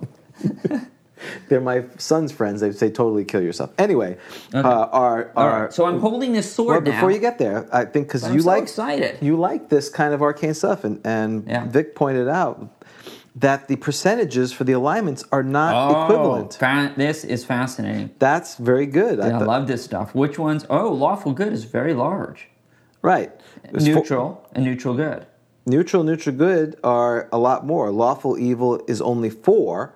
Neutral evil is 4. Chaotic evil is 4. So basically, evil wizards don't make swords. Oh, so evil is 5 and 5 And 5. and 5, and chaotic neutral is 9. This is fascinating. Chaotic neutral is That's right? why I thought this was a No, good it's one. 10. No, it's 10, right? That'd be 10. I'm being stupid. Don't- 6 to 15 is 10, right? 'Cause you Yes, count the that's 6 10. and the 5. Yep. Okay, where's our other neutral? Lawful neutral, is only 5. Mm-hmm. So there's more chaotic than lawful neutral. Yeah, if it was just... But lots of absolute It should be neutral. it should be 11 points, and one would be 12. If it was distributed evenly, it would be 11 points. But they're, to their point, they're not exactly the same. Well, I was trying to figure out if there's a method to this madness, to the distribution, or you know what I mean, or is it just so whatever? It's I don't know what the method is, but apparently there is lot of definitely a lawful- skewed. Right. Okay. Most of them are good or neutral. So basically, 40% of your weapons are going to be neutral skewed-ish. You know what? This is interesting. This gives an advantage. Do you think Gygax was trying to encourage players to pick lawful good? Because Well, the one he's advantaging is good. Yes, and particularly lawful good, isn't it? No, lawful goods. Oh yeah, you're right. Lawful 24. good's quite large, That's right. right? 24. I'm absolutely right. I didn't 20, count it. 25. 25. Yes, Not 25. the So one- 1/4 of them are lawful good swords. So that could be an advantage because a lot of character players don't want to play lawful good because That's they think right. it's too constraining. Yeah, it's another small thing of you're going to be human and lawful good. Yeah, that's right. Oh, yes. And I like the fact that Ron online on YouTube noted he agrees with class limits because it encourages human-centric worlds, which they are. So I agree. okay, all right. We so, said all right. that. So this is very exciting. So but this one is chaotic neutral, right? That was unusual. It's only That's right. 10%. That's right. 10%. Thank goodness I am. Or chaotic good or chaotic evil. Well, I'm a chaotic good character, so I'm holding the sword. Let's say. So fortunately, you're not being shocked, I'm which is not. good. That would have been more fun. I would have been more Okay, fun. so now I get a primary. Well, So if you get a Helm of Alignment change, that would be unfortunate for you. But yeah, or you stick the helm of alignment while they're oh sleeping, no, holding now they're the starting sword. they're starting alignments in with fictional characters' alignment. So this is not good. What So do you think your real alignment is? my Like in real life? I'm neutral. You think you're true neutral? Yeah, Okay. I'm selfish. I'm lawful. I consider neutral, and again, we talked about alignment. Neutral, not as everything's in balance, but I don't really care about. To me, You're a druid? No, that's my point. I don't use that version. I think for me, alignment is you're ending up in this plane, and you have a worldview of how the world should work. I am not for a giant progressive utopia. I'm not for anarchy. I just want to live my life and be left alone. To me, that's neutral. Okay. Now, I think in the traditional sense, lawful good is that version of it. Well, you want to be left alone. Well, but that's So it sounds a little chaotic there. no. I don't You don't want dislike the government oppressing you? No, I don't want too much government. I don't want chaos. I don't really care about it. I'm irrelevant. I think if you're part of the team, you want a government. I think it's government focus is the alignment for me. Now, again, other people play alignment from a moral and ethical worldview, which makes a lot of sense. So for me, it's either you can do it traditional, which is lawful good, lawful neutral is most peasants and most people because law is good for them. Mm-hmm. But for me, I would say I'm neutral with lawful tendencies. Okay. I think I'm lawful, I've said this, lawful neutral. Yeah. I'd like to think with good tendencies. Yeah. I think Vic is lawful neutral with evil tendencies. Yeah. Would you agree with chaotic evil tendencies. He's very much a rules He's guy. lawful good. I He's think lawful good with chaotic evil tendencies. I'm going to say lawful neutral Which makes with him evil neutral. tendencies. Yeah. Okay. I don't know. All right. So I get my sword gets a prize. Okay, wait. My sword's name is. How can you give it a name until you figure out what the rest of the things of it is? So let's figure out. Okay. All right. Fair enough. We got two primary What does he abilities. do? 2. That's good. You want to roll your sword? I don't like a sword that's smarter than me. Well, I don't know if it's smarter than you. It's 40. close. No, I'm maybe a 12 intelligence tops. All right, so 84. Okay. You have 2 primary abilities. Okay. So detect invisible objects in a 10-foot radius. That's amazing. Okay, I like that. And so there's an interesting thing. And then we roll, yeah. If I rolled the same thing again, it doubles the ability of it. So why does it say 2 or more? I could do it. So you have detect invisibility, and 41 is detect evil in a 10-foot radius. Basically, if that evil assassin is coming around you, if you sit there and focus, you could find them. So if you have an evil sword, would you still keep the detect evil roll? It doesn't say you wouldn't. So, because that sounds like an ability of a good sword, but I guess you would keep that ability anyway, even if it's an evil sword, detect evil. I think it says detect evil /good. So I'm sorry. So you could argue that if it's a good sword. Now in this case, it's neutral. So what do you do with that? Mr. DM? Detect neutral. No, we didn't besmirch you. We don't even know what besmirching means. We said tendencies. Tendencies. Vic wants to do the incomprehensible death segment. Right. That's an evil tendency. That is evil. That's right. Killing people without them understanding. You should be happy that we just said tendencies. That's right.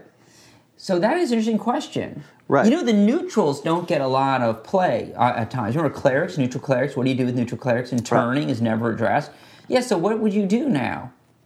Oh, well, I guess I would argue, if it was a good sword, why would it detect good? I think most of the time. I agree with that. And if it's an evil sword, why would it detect evil? So my sword, DM, it should detect good and evil. Right, well, that would be fine. Cool. I think you'd have to pick, though, when you're concentrating. In other words, it doesn't do both at the same time. Yeah, or the DM could just say, I'm going to do a die 6. If 1, 2, 3 is good, 4, 5, 6 is... It detects good. Okay, so okay, that's fine. Either way works. Now, let's just say that, all right. Right, all abilities function only when the sword is held, drawn, and the possessor is concentrating on the desired result. So how long do you have to concentrate on it? I typically say a round. Okay, sure. I don't know, as long as a dwarf has to concentrate for a falling or a stone trap. Oh, as long or an elf to concentrate for a secret door. Okay, so, concentrate for secret door is 10 minutes. That's too long. That's too long. No, that's too long. So a minute. The party's all gone. You're standing there. Where is everybody? That's only 10-foot radius. That's pretty bad. Oh, that is pretty bad. Yeah. Oh, but that's very helpful, though. So you're standing there, and you hold your sword, and you're talking to somebody. How does it detect? Like, how do you know who? So let's say you're at a party. They must be held, drawn, and the possessor is concentrating on the desired result. So you got to look at the person. So do I concentrate? Yeah, like I'm talking intently to you. So how's Susan doing? I'm staring at you. Yeah. How's work going? Pretty good. Hold on. Can I draw my weapon and look at you? Are you throbbing and tingling? Well, we're a little close now. No, because they can speak to me. That's right. This one can speak. But if not, you'd have to get the tingle. Right. It would start tingling at you. Well, it's empathy. Yeah. So you'd have to figure out what the tingle. It was like Morse code. You'd have to look up on a chart. You would. That would be very One difficult. Tingle, good. No tingle. How long do you wait for a tingle to know if it's actually detecting? I don't know. I'm sure smarter people than us have figured that out. I'm not sure with that. So I'd have a lot of questions. Right. I'm going to buy this one. I have a lot of questions at the Throb and Tingle shop about this thing. Yeah. Well, how does it work? What do I do? Well, that's why I'm sure there's people still in the room trying to figure this out. So is there a clerk there? Yeah, but so is there a clerk there that I'm like, okay, well, like, how does it? What do I do? Well, this is you took it from the clearance bin. If it doesn't speak to me. If you took it from the clearance bin, and just think about all these sales are final. Oh, well, that goes without saying. No warranties. So, well, the other thing is, and I'll ask this to the listeners, and yes, that's where I got that from. One of our listeners said, concentrating.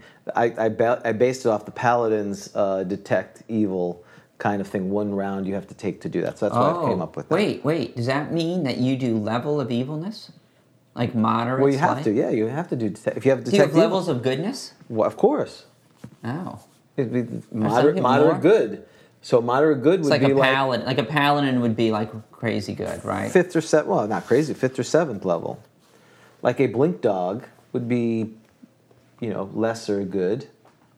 A Chirin would be pretty powerful good.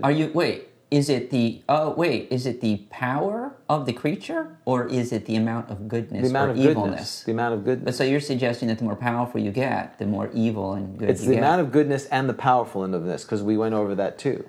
Because the white I don't is listen to our shows. Well, that's true. The white. Well, you killed us with almost killed us with the white. Moderate evil. The white was moderate evil from a power perspective. It's completely evil. Oh yeah, It's not anymore. Is there like a double level of evil? It's pretty evil. It's pretty evil. Right, but its power level is Moderate. in the absolute sense, from a thief, level 1 thief, or an angry guard to Asmodeus. Right. It's kind of, you've said, moderate evil. Right. Which is Well- relatively okay. But for first level characters, it's apocalyptic evil. And here's the reality: half the party knew there was a white in there anyway, because they'd all been through B2. Some did. Yeah. Okay.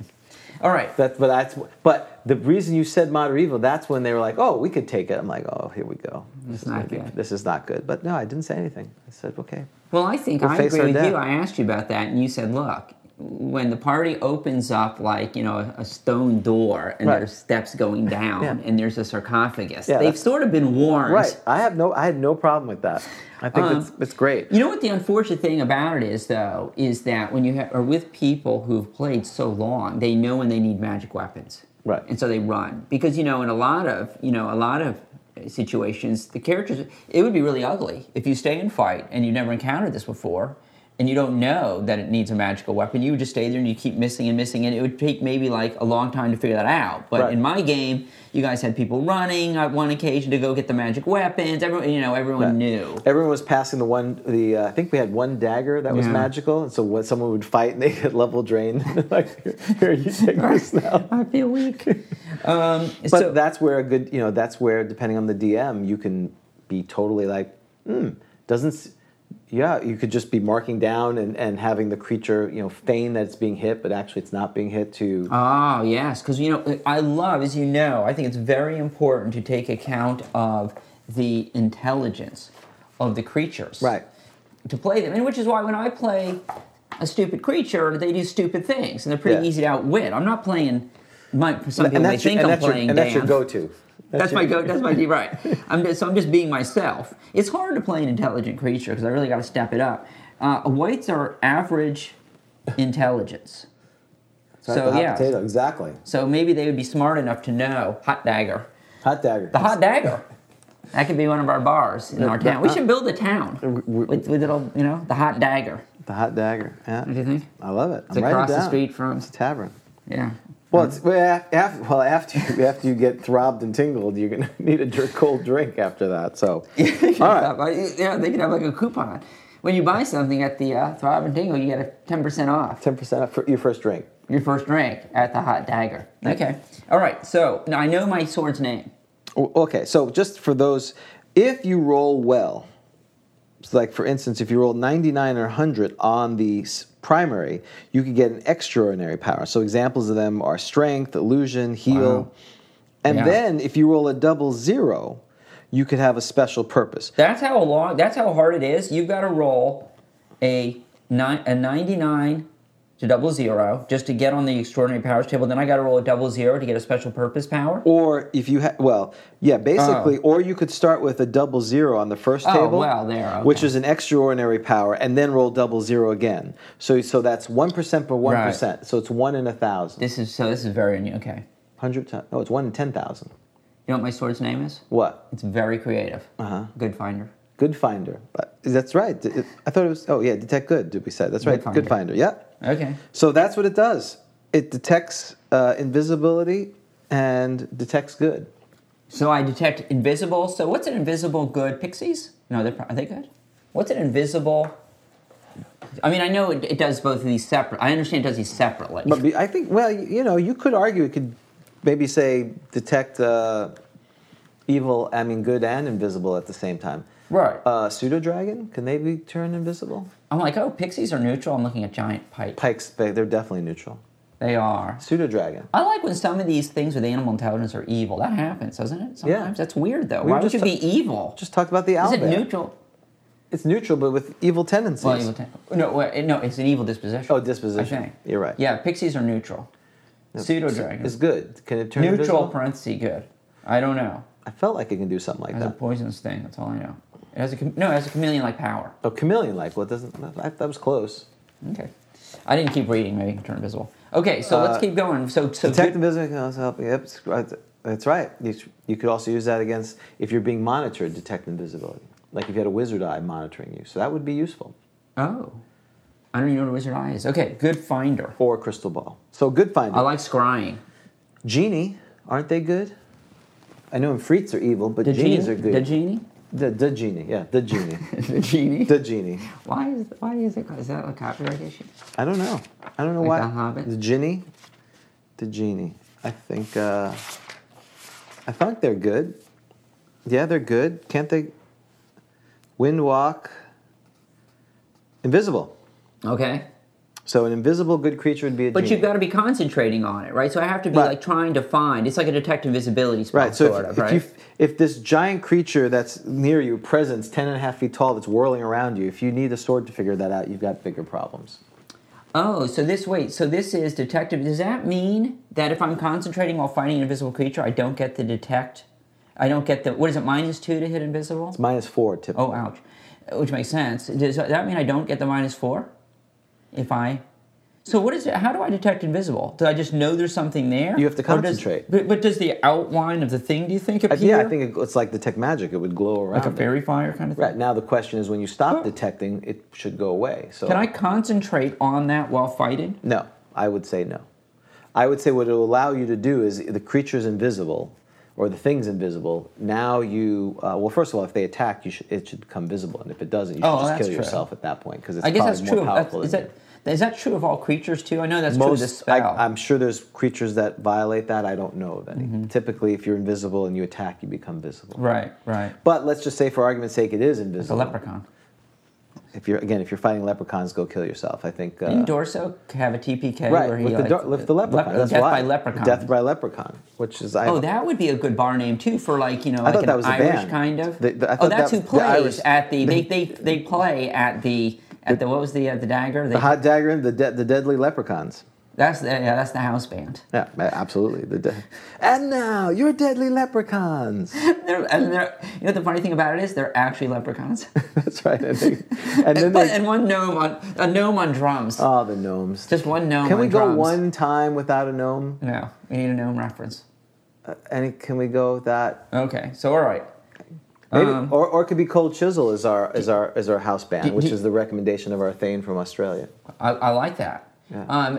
Do you know what our next episode's going to be about? The subject? Miscellaneous magic items. Well, you're probably right. Magic swords continued. That's And right. starting magic, because I want to get to the demi-human races. Can't wait to talk about the elves, the gnomes, and the classes. So Elves, let's get moving. yes. Let's get moving. Halflings, We're talking possibly. about gnomes. Let's see. All right. Gnomes. What do we need to talk about? All right. There's nothing to talk about. So, There's my sword. but we need to at least go over the speaks. special pass. So if you were wanted to, that's right, language. We skipped over that. I apologize. Because it speaks to me. So you get the number of languages on the table. So I get to roll percentages. Yeah. So it speaks chaotic neutral and 63. 3 other languages. No, wait, not 2. Where are you? Oh, sorry, you're right. 2. Oh, okay. I got to learn how to read. Oh, so now we got to go to the NPC. Is that like 101, 102 for the languages? For the So this is almost as compelling as rolling up characters. Where is that? Oh, Well, it should be our sword, our podcast sword. Good Finder is our podcast So we probably sword. should write this down because we don't watch these. Right. Detect Inviso. I don't want to watch an hour and a half to figure out what the sword is. Detect Inviso and good, right? Right. Inviso. 14 intelligence. 14 intelligence. Yep. 14 int. Yep. Mm-hmm. Okay. All right. It's got 2. It's chaotic neutral. Chaotic neutral. Chaotic neutral. Mm-hmm. Okay. What are the languages? Let's do it. We're getting 2, right? Yep. 80. 80. Shidu. I don't know what that is. Shidu. Well, that's cool. What's Yeah. Shidu? Is it useful? That's in the monster manual. You know why our sword learned Shidu? Because it was an easy A. It's not easy A.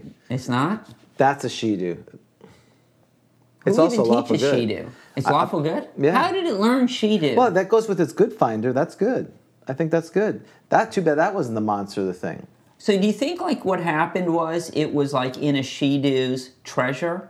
And they sat there and listened to Shidu forever, and like watching American TV, eventually learn it? So interesting. Shidu travel around the world seeking to further the ends of lawful good, helping allied creatures when in need. So maybe this magic user who created the sword was so annoyed it was in competition with the Shidu, so it wanted a sword to find it and say, "Curse you, Shidu." That's what. But how did it learn? Probably was being tortured by Shidu. Oh. Because it says here, Shidu have their own language and know most human tongues. So maybe it's like an apprentice master situation. So I like being held hostage. Ooh. So by a lawful good winged creature. Okay. Well, yes, and it was tied up. This is getting dark here. And they were talking to it would talk to its its captor, and it learned it, and eventually it was rescued. Okay, yeah, it could be. Yeah, eventually rescued. Could be an evil magic user created a chaotic neutral one. That's a good story. We have to okay, so all right, so we were captured by Shidu, but we got one more. What happened? 65. Nixie. Nixie. Okay, this makes a lot of sense. That's another. Did a Nixie save it? I don't know. Nixie's good too. It's kind of big for a Nixie though, to use. I don't think a Nixie could use it. No, I don't think so. Oh, we haven't rolled what kind of sword it is. Oh, you're right. We talked about that and we forgot. That really should have been the first thing, right? These are really random, yeah. Nixie's neutral. Oh, they're like a water pixie? Like a water sprite. We ended up, we were like Arthur's sword. Like... Or something. Well, wait, wasn't it in the water? Yeah, Lady of the Lake. So it's the Nixie in the lake. So we spent some time, so we'll need a backstory on that, but we spent some time in a lake. Well, it'll tell us. We just met this sword. It'll let us know how this happened. You know Nixie?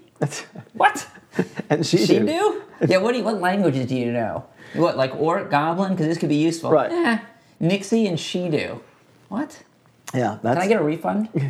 I'm bringing this back to the Throb and Tingle.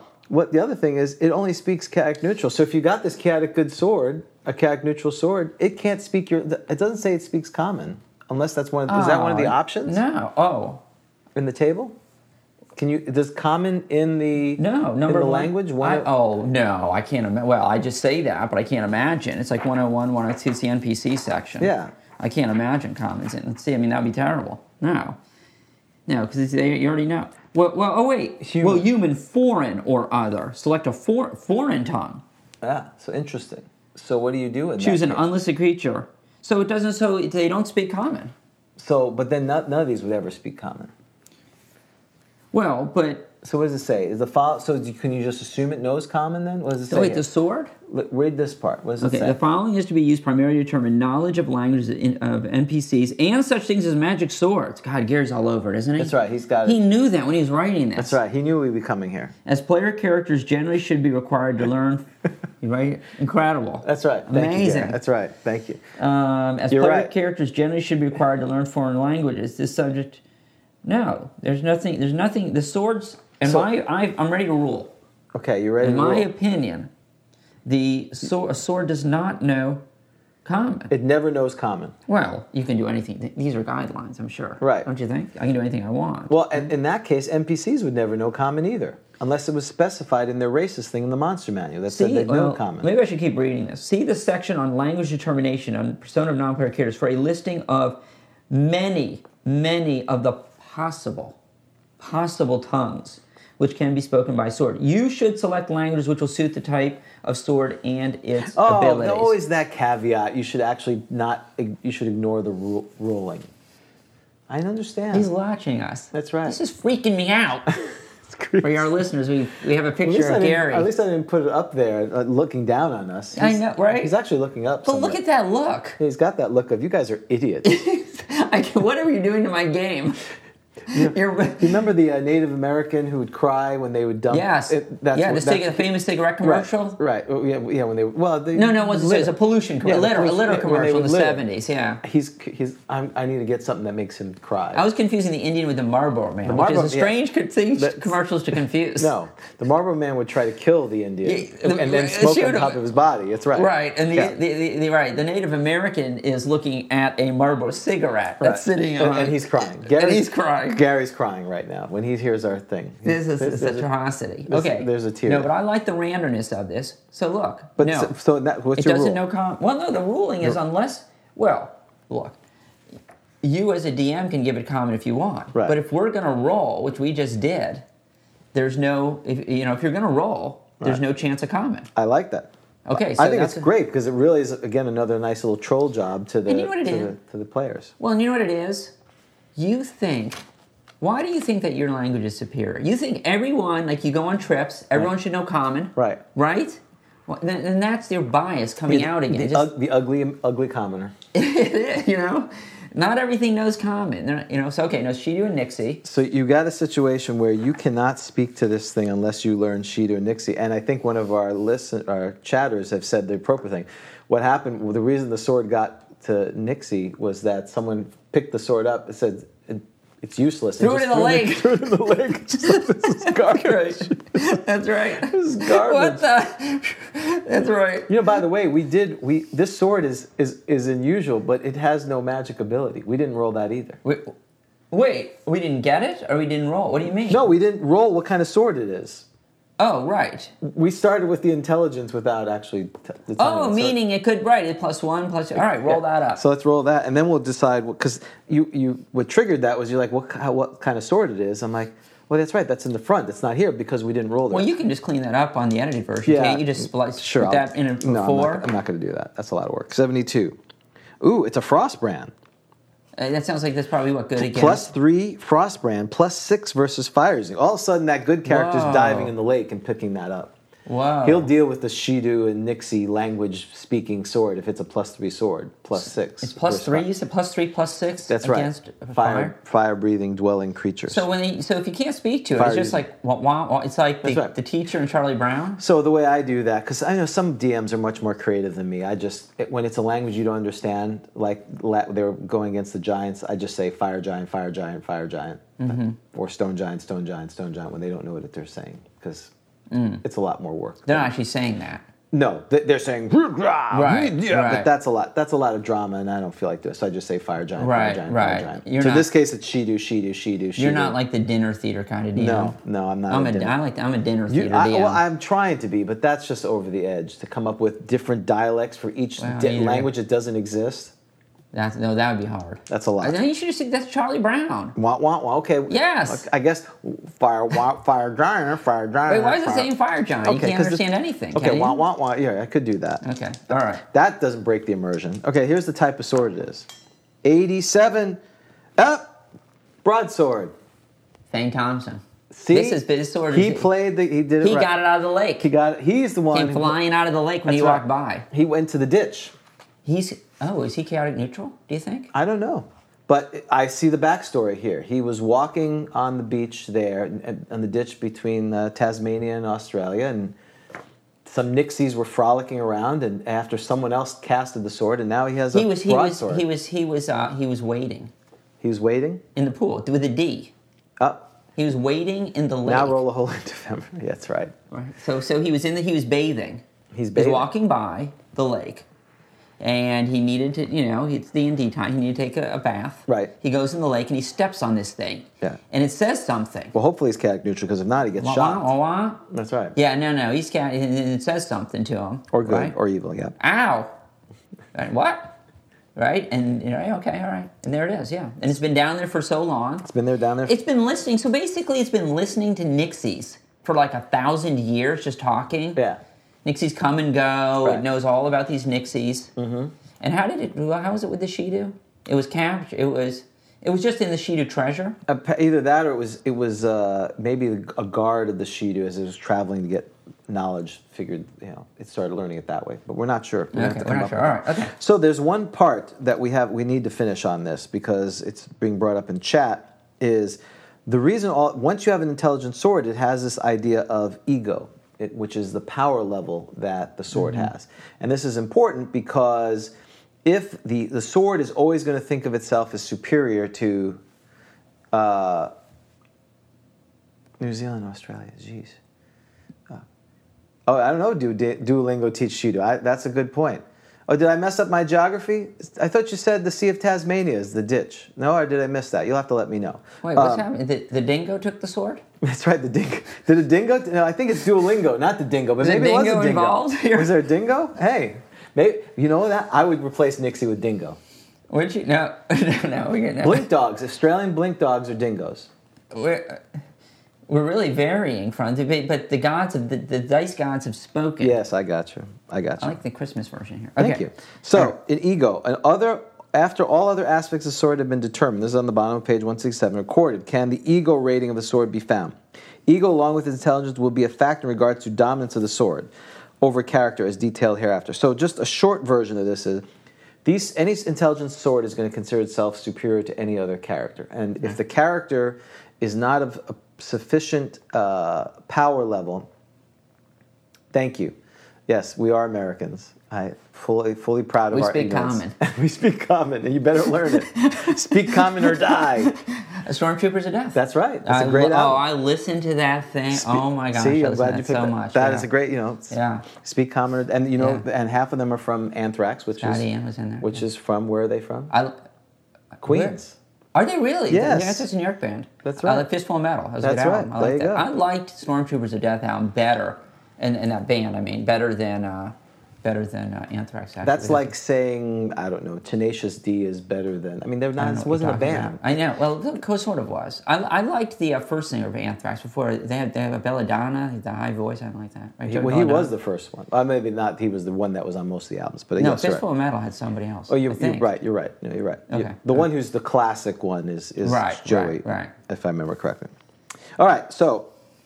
What you have to do is once you figure out all the powers, you have to add up all the features of it. So for each plus of the sword, there's 1 ego point. For primary abilities, 1 ego point.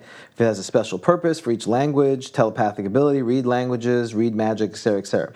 Do you add this? So you start with the intelligence, the 14. Is that right? Well, no, I'm sorry. I don't do that yet. You don't do that. We're just doing an ego point. So for each plus of the sword. So here's where this Frostbrand is a kick in the teeth, and I think one of the chatters put this in already.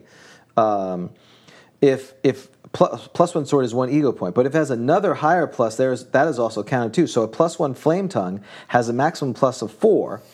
So it's plus 1 plus 4 for the part, so it gets 5 ego points. So you get 9 points because it's plus 3 sword, plus 6 for being a flame tongue. So is that fair to say then that having a more powerful sword in this area is basically a double-edged sword? Yes, it's double-edged.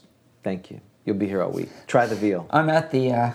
You're at the hot dagger. The hot dagger. I'll be the opening act for what is it? The death leprechauns. The angry leprechaun. The deadly leprechauns. I'll be opening up for the deadly leprechauns. Right. So okay. That's good. You're the warm up. Does every sword that has intelligence have an ego? Yes. Got it. Okay. So how many points? You have 9 points. So you have 9 points just for the pluses. Oh, it has you know what? 2 primary abilities. Can I roll? Who should be we need just like a random character guy. For like anything happens, we'll have a character. You know what I mean? Okay. And so this is going to be his intelligence. So don't we need to know his intelligence? Well, you need to know a few things more than his intelligence. Why don't you just pull out Glades? Because we're going to start attacking. You know I forgot Glades. I thought you forgot Pixie. No, I forgot both of them. Now here's my intelligence. 14. That's not bad. That's good. That's equal. The sword's not smarter than me. No, it's equal. All right, now what happens? So there's 9 for the swords, 2 for the primary abilities, so that's 11. Each language spoken, it's got 3, right? Oh my gosh, I turned the page over and it's 12 just and a half. half of a page. So it's at least 12 and a half, 13 ego. Okay, at least we're up to 13? Yeah, 13 ego. Okay, so now it's sword versus character. Right, so it says basically similarly, sword with ego of 19 or higher will always consider itself superior, and a personality conflict will result. So this is where players hate intelligent swords. It's all fun and games when they have the plus 3 sword that detects invisibility, but when it starts exerting its will, and this is again just like alignment, just like these other things, where you have to, and ego 12 and 2 in total, 2 languages and 2 primary powers. Yeah, I guess I counted chaotic neutral as a language too. So doesn't that half a point? I think so. That would be 12 and a half. Do you round up or round down? I don't remember that. I'll let the chat people figure that. And anyway. and so you have a personality score. It sounds like right, which is your intelligence of 14 and the ego, right? And so what? So we're at what? We're at intelligence of 14, 27 or something like that. Has a personality rating, which is combined intelligence and ego. So it's either 26 or 27, depending on the total calculation. And so, we do not have the same alignment. So here's a downside. Mm-hmm. The benefit of having this sword with an asterisk, so to speak, is that I'm not the exact alignment. I can use it, but if I'm not the exact alignment, now we got a problem. Right, because there's a personality conflict. Result. Because if you were, you'd be taking 12 points of damage to either 12 or 13, depending on what your ego is. And it has a 19, and so if it has a 19, so I can use it. That's the good news. Mm-hmm. The bad news is there's going to be a personality conflict. Right. Because I'm chaotic. So we like chaos. Yeah. But I'm good, and it's neutral. Right. And the problem is it has a 19 or higher ego, so it now considers itself... No, it doesn't have a 19 or higher ego. Oh, no, that's right. I was thinking personality. Right. So that means it will not necessarily consider itself superior to me? No. Okay, because 19 will always. Will always. So... Sounds like sometimes it does. Right, sometimes. Well, I think it says all intelligent swords are Where? Does it really say that? I'm pretty sure.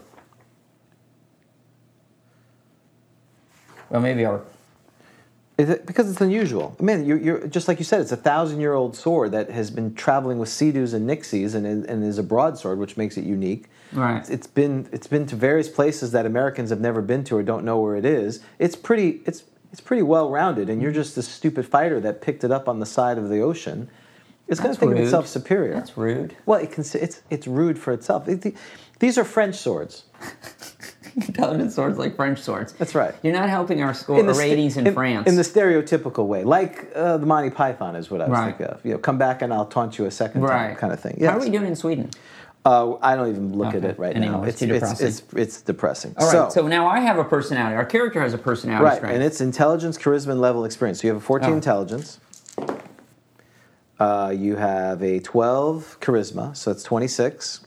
Oh, and I don't know, so like 1 to 6 on my level of experience? Yeah, sure. A 2. 2.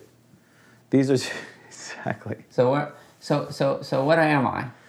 You're 28.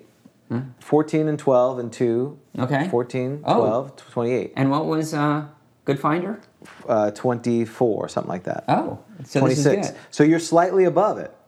Now here's the kicker. Note, level is reduce 1 level by 1 for every group of hit points damage taken equal to the character's average number of points per hit die of total levels of experience. Figure that out. Say that twice. Wow. So in other words, I got to keep doing these rolls. This conflict, as I weaken, it starts to take over me? Right. Okay, gosh. Exactly. So remind me never to put an intelligence sword right. in one So of my in the games. character, in the game we have, the Ranger is a 6th level character. He has a sword of giant slaying. I have to remind myself because one of the characters they freed the giantess, the storm giantess that was captured in G2. For those who remember, by the way, that's a spoiler. Well, you could argue that it's a sword of storm. It's a sword of giant slaying. It doesn't care. It wants to kill all giants. And I could certainly argue that if the Ranger was injured enough, it would compel it to fight that. Now you could say, well, it's a good sword. Why would it kill a good giant? But that's the scorpion stings. That's what it does. Giant slaying swords kill giants. That's what they were born to do. Right. So what happens now that we have these 2 scores? So what happens is you're supposed to monitor them, and when a personality conflict occurs, which is when either it's 19 or above, or when it's 19 or above, these are some of the things that it will do. So a very haughty sword is going to say, get rid of everything else. I'm your precious. Or magic protections to make sure nothing happens to it. So, let me say, okay, so if it's a 19 or higher ego. So the ego score determines, so does the ego score of 19 or higher really what kicks in the personality conflict? Because it's similarly, a giant's a giant. Any sword with an ego of 19 or higher will always consider itself superior to any character. Right, and a personality conflict will result if the possessor doesn't always agree. So, do you not have a personality conflict if there's an ego of less than 19? Yes, you can. If at any time the personality score of the sword exceeds the personality score of the character it possesses, the sword will dominate its possessor. Oh, wait.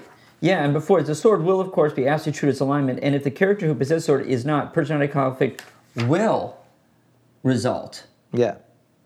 So it sounds like, because those two sentences seem a little confusing to me, because the second one made me feel like it needed to be 19 or higher in the ego for the personality, but the sentence before that says, the sword will, of course, be absolutely true to its alignment, and if the character who possesses the sword is not, personality conflict will result.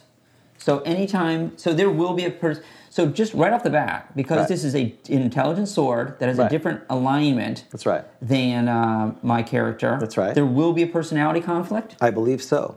But the conflict does not require a challenge. It can be annoying versus when your character's score strength goes down, then at that point you have the challenge of the sword will take action.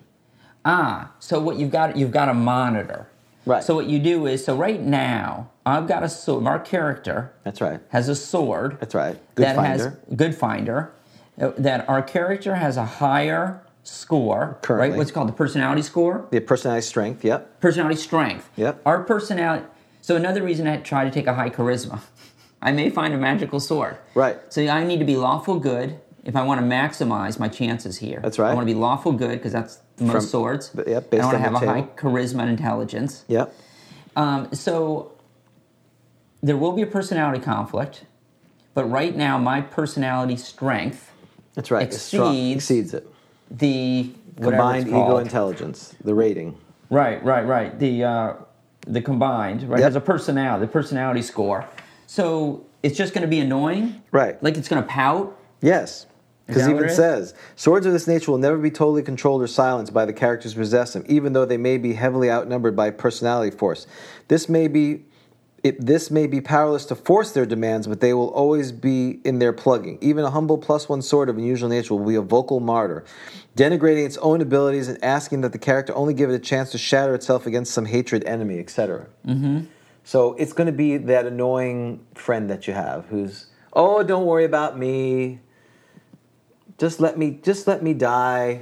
So basically, it reminds me a little bit like that the fish in Borshak's lair. Yes. Right? Fred the fish. Fred the fish. Mm-hmm. Kind of annoying. Right. Exactly. So the sword can be really annoying. Yes, and that's what it says. Most players will be unwilling to play swords with personalities, as the personalities dictates. It's incumbent upon the DM to ensure that the role of the sword is played to the hilt. That's a good one. Good one, Gary. Thank you, Gary. With the DM assuming the persona of the sword if necessary. He'll be at the hot dagger too. All week. Are you opening for him, or is he opening for you in this case? I'm definitely opening for Gary. Please. Nice, I love it. Yeah. So he's the closer. He's going on after the Deadly Leprechauns. Yeah, Dan, the Deadly Leprechauns, and Gary. Wasn't the Deadly Leprechauns? Wasn't there like in Spinal Tap? Didn't they have a scene? Well, that's Stonehenge. No one knows where they came from. The Druids. They were Druids. Technically. They were Druids. Right. No one knows where they came from. So, okay. So, all right. So maybe... Oh, someone gave up a good point. That's right. The good news is you have a personality conflict if you don't understand them. If you don't have common language, they're just going to complain in some random language you don't know. Right. A lot of throbbing, tingling, wah, wah, wah, wah. A lot of throbbing, tingling, but wah, wah, wah, wah. But it's just like incessant. That's right. Shut up! That's right. Just shut up. So here's the question. So you take this sword. Oh no, so wait, if you've got somebody who's chaotic neutral in the party, they can understand what the thing's saying. So you can have a translator. Well, you can have a translator, and most likely the sword's going to be, right. Hey, kill this guy, take me. Take me. Yeah, kill that guy and take him. Exactly. Right. He totally would do that. Or you could, so could you learn the language from a sword? Of course, if you have intelligence enough to do it. And it doesn't say that you can swap out languages. In other words, you have a memory bank. You can't I'd like to stop learning Black Dragon. I want to learn Shidu now. Yeah, so you really do need to. Yeah, it is playing an NPC. It's a lot of work. So how's it been for you? I totally forget about it because it's another thing you have to deal with. Right. Especially if you have multiple swords that do that. Because again, in theory, if you have 4 fighters, at least one of them, after a while, is going to have an intelligent sword. That's right. And if you play long enough, you're going to have a lot more. So it's when you add the hirelings, when you add the when you add the swords, intelligence, it's just this cacophony of things. And I shouldn't say most, the players, if they're not going to help you with this, it's really a pain. So the player needs to say, kind of remind you. Would you say, like, don't forget, I got this sword. What is my sword? What does Waldo think? Right. Or what is Good Finder saying? Right. Or in the traditional way you should play it is just like your hireling. He should put his character aside and play the sword of that.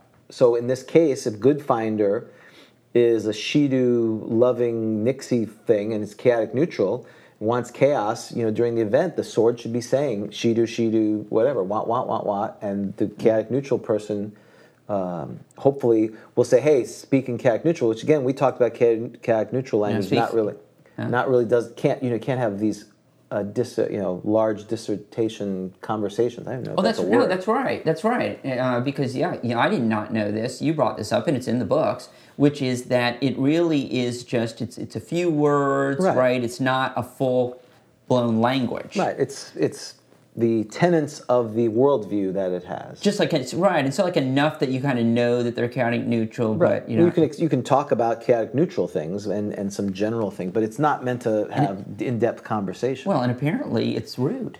It is rude to do it in public. Yeah, you can't just start saying chaotic neutral. So you walk into a bar. You walk into the Hot Dagger, right? And you've got Good Finder, right? And he starts blabbing away in chaotic neutral. That would be horrible. And like everyone's like, what? But wouldn't that be normal for a chaotic neutral thing to just be random and chaotic? I'd almost feel like isn't that part of its tenet? I don't know. We're and the problem is we're on a tangent. No, but no.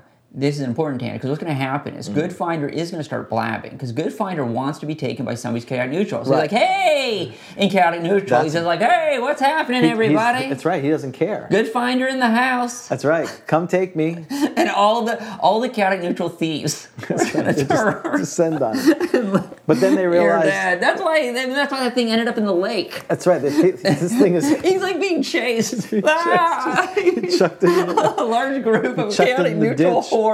So so some bar, alignment language, the great Mr. Gygax is loud, our own goal. Yep. So there's some beach bar in Australia. That's right. It's the sword that it's your drunk friend that you take to places. That is annoying. The chaotic neutral horde. That's right. Chasing. Now the horde is chasing. I don't think the only thing with thieves is I don't think they can use a broadsword. They can use. They cannot use. They can. Cool. A lot of people don't realize thieves in 1E can't use a bow, right? They cannot use a bow. Right. Well, unless the book that shall be named nameless. Oh, that's where they're getting that from. That's right. Okay. Yes, then they can do all kinds of things. So, I think we've beaten anything they want. Huh? Anything they want. Yeah, well, you would know. I wouldn't know. We should do an episode where we go through Unearthed Arcana. Force me to look at it. Would you be okay with that? Will you need a therapy pet or something? You're right. I mean, yeah. It's the equivalent of a cursed scroll, like you've talked about. It's opening it. We're starting to read. All right. Shall we talk about miscellaneous? Yeah, let's talk about real brief here, because if we're going to get, let me see. Go ahead, keep going. I'm going to see if Vic wants to get on and torture us. Well, so as I was saying about miscellaneous, yes, because it maybe is time. I mean, miscellaneous magic, that's a very broad subject, right? Yeah, there's a lot going on. There's so many items in here. I'm going to mention for miscellaneous magic something that I think is a lot of fun. This is from Dragon Magazine. It's Orlo's Inventions. Okay. Orlo is a magic user, and he came up with these wacky inventions. And Orlo was actually the subject of 2 adventures. So you did do your homework. Why would you say you didn't? You brought a lot of good stuff here. So I'm like Scotty on Star Trek. Oh, it's going to take 6 hours, right? Okay. You under-promise and over-deliver. Well played, sir. Thank you. Beastmaker Mountain. Okay. From Roll 8. And then also from Roll 8's Tower of Magic, Orlo. And Orlo is different than Otto. Who's Otto? You don't know who Otto is? Who's Otto? Otto was my first cat. He ran away. Otto's Irresistible Dance? He's one of the... That's the one with the picture. Is there an Umber Hulk dancing? Yes. I see an Umber Hulk dancing. That's what I was thinking, Bag of Beans. That's Otto. Oh, yeah, that's what I was thinking. Yeah, and I was thinking that. So it's not like dancing beans or jumping beans. So he's Arthur and Otto. No, Orlo is different. No. Okay. No, Orlo Orlo is somebody different, but he came up with these items. So it was these come from the household of Orlo the Indolent. Indolence, like you don't what is like. it? I don't even have any idea what it is. Isn't indolent? It's like you're like chaotic, like you don't. To be indolent is to not follow rules. What is indolence? How do you spell that? I know insolent, which is INDOLENT. INDOLENT. Orlo the Indian. He's a 27th level wanting magic. to avoid activity. He's lazy. That's wonderful. Orlo the Indolent. That's why he came up with these things. It makes sense now. Now it does. He was a 27th level magic user. Our guest on session 18, episode 18, David. That's what he said. That's what makes this game so great. People use words that we have no idea, and we have to look them up. We learn them. Indolent. That is. I'm going to have all my characters be that. I can say that to my daughter. Yes. Why are you so indolent? And then you'll see Michigan. What are they doing for me? Apparently not teaching you English. But they're But they're in the College World Series. And they were like a 200-1 odds going in. Okay. Okay. All right. Orlo created many of the items for convenience, for his hobby of gardening, or to pacify his rather strident wife, Frantasy the Vocal. Frantasy the Vocal. It sounds like a sword. Doesn't it sound that should be the name of the sword, Frantasy. Frantasy. The Vocal. It's a good finder. Too late. When Orlo disappeared more than 1,000 years ago, his household was abandoned, and its contents have since been distributed across the world. Most were probably carried off by the servants when they left. A few items are not of any known background and may have been created for unknown uses by less beneficent forces. So, okay, I'll just give you one example. So these are little entertaining little magic items. Give a roll. I want to give a percentile roll. Yep, of course. 72. 72. This is Coal of Warmth. Coal of Warmth. This was in his travel kit. Okay. The Coal of Warmth is approximately 2 inches square and 1 inch thick. Mm-hmm. I assume it's actually 2 inches, not 20 feet. Yes, that's right. I'm thinking converting that. Or 20 yards. That's right. 20 yards if it's outside. Yep, no. That's the block of coal. That's right. Expanding coal. It stays at a constant temperature of 96 degrees Fahrenheit, regardless of its surroundings. It was thought to have been used as a hand warmer during winter trips. Wonderful. So that's so I love. So speaking what's of miscellaneous magic interesting of that is, what year did that come out, roughly? This was before the modern. This is October 1979. Right. So, and you can buy those packs that you click open, their heating pads that you can keep as hand warmers. Orlo was a man ahead of his time. It's like Star Trek. That's right. They're like those little ski warmers that you'd wear for skiing. Right. It was a little lump. It wasn't, so it was a lump of coal to get dirty. Yeah. He hadn't perfected it yet. Yeah. He was that close. Well, I assume you could put in a cloth or something. You're smarter than me. I wouldn't just keep the coal out. That would be bad. That's true. But I got you. Okay, so there it is. So, all right. Miscellaneous magic items. Yes. What's to be said about them? Magic they items? are the thing that makes this game super fun. They spice up the game. Right. They are the game. They are, and there's so many of them. And as some of our listeners have said, Unearthed, the book that shall be named, not be named, has more of them. But basically, they provide, just like Orlo's, the indolent. Yeah, indolent. I say that like I know. I don't know. We know. We just looked it up. Orlo the Indolent. I think that's good. The Indolent, yeah. But most of the magic items, just by sheer volume of names, are the miscellaneous magic. And they range from the ridiculous to world-breaking. Not world-breaking, but game-changing. The portable hole is an example, which is one of those magic items that will change the way your players play. And as we were talking about, one of the challenges early level adventurers have is carrying all their stuff. Bag of holding is great, but the portable hole not only can carry, you get into situations you need to get the whole party somewhere. One character opens the hole, everyone gets in the hole, they close it, they walk in, they open it again, all of a sudden your party's gotten through a sticky situation that would... Or they're dead. Or they're dead if they forget to open it, which is another pro tip. If you have players in a trapped, sealed hole, you should probably give them air. And what I think... Or necklaces of adaption. You want to talk about what really bothered one of our player characters, because he had a necklace of adaption. That's where you can go through things very well. Like, what is this? Well, a necklace of adaption allows you to go play without breathing and all these other things. Right. So that was his go-to thing. He would put the hole out, jump in, close the hole. He could stay in there for hours if he wanted to because he had the necklace of adaptation, and then he'd pop himself out when he thought it was safe. So this wearer will be able to ignore all gases of all sort, and which affect creatures through respiration, breathe underwater, or even exist in airless spaces for 7 days. No.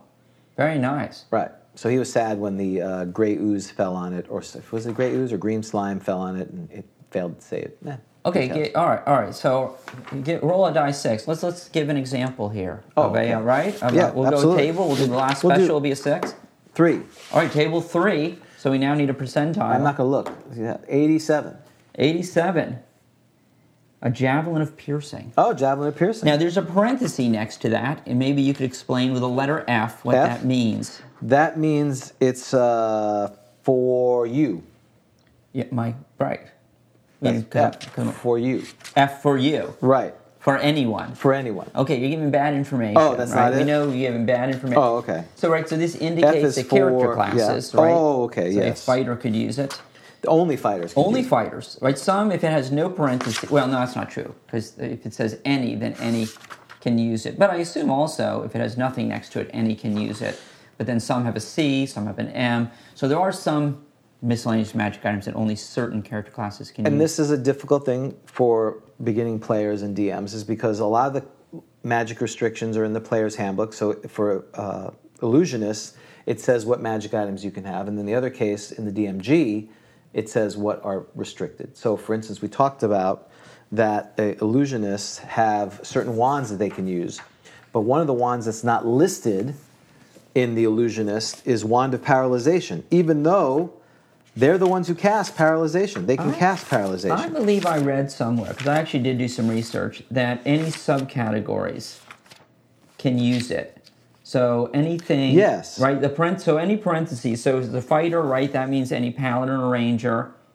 And if it is a thief, then it could be assassin. I mean, no, you're exactly right. Right. It's typically that. But in the illusionist description, it says specifically what they can use. So in this case, it says illusionists. They can use all rings, all potions, not restricted to fighters, illusionist scrolls, and magic user scrolls, which contain spells usable by illusionists. We talked about that, the challenge of that. They have to learn read magic or get read magic. Right. Rod of cancellation, staff of striking, wands of enemy detection, fear, illusion, magic detection, metal and mineral detection, secret door, and trap detection, wonder. The wand of paralyzation is not on here. But if you look in the table, there is wand of paralyzation. And it says an M. It says M. Which would suggest they can use it. The DMG would suggest they could use it, but it's not listed in the player's handbook. And then the other interesting part of that, and javelin is pretty cool as long, you need to know the command word.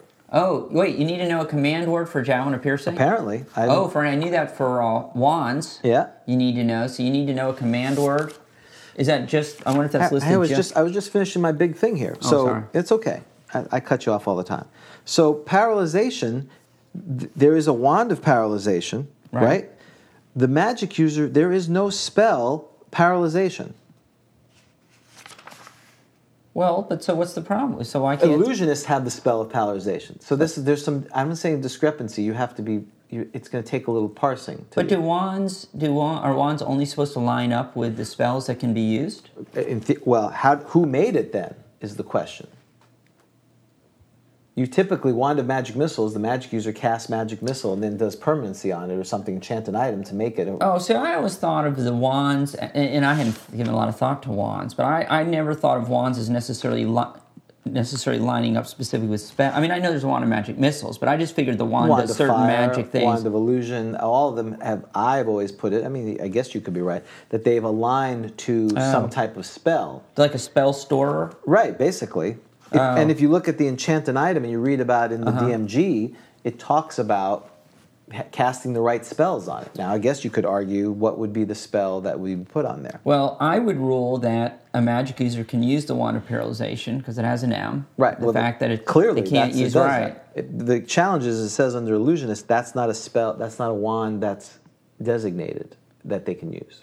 Well, I guess you have to go back to the DMG trumps. Right. That would be fine. But then if you do, then a lot of these other M's they could use as well, which you'd have to be okay with. I think I would be okay with that because the DMG trumps, and I like to be, do More things in giving. favor of the players. That way, when there's a TPK, I say, hey, I did everything I I could. did everything I could. Is that in my? It's like That's the Vic Dorso the Vic school. Dorso The Vic rule. Dorso Exactly, we school. learned that. You killed yourself. DM pro tip. That's That's right. a DM pro tip. That's right. You killed yourself. I didn't kill you. That's right. You killed you. No, it wasn't the scenario I set up. It was you walking through the scenario. Blame the victim. Blame the basically. victim. The DM Vic pro Dorso. tip. Blame the victim. And he complains that we only gave him evil tendencies. Yes. Should be thrilled with just evil That's tendencies. This is like the best view of Dorso you could have. Don't you think? The most charitable? I've only met him Kidding. once. He's very nice. No, of course. he's- We're joking about his DMing style. We're joking about And it. he's amazing. He's an amazing DM. Right, and I got a few of my players thanked me for a great session where they died.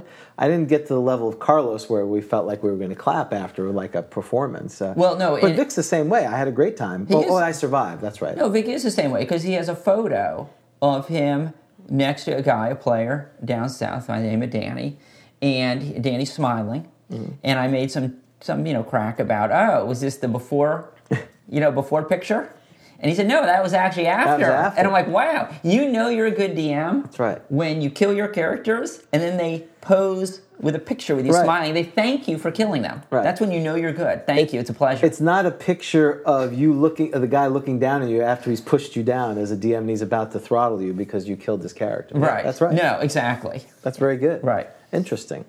Okay. You want to roll one more? Yeah, let's do it. Let's do it. One more, and then we'll call this. We're going to get on to the next thing. 3.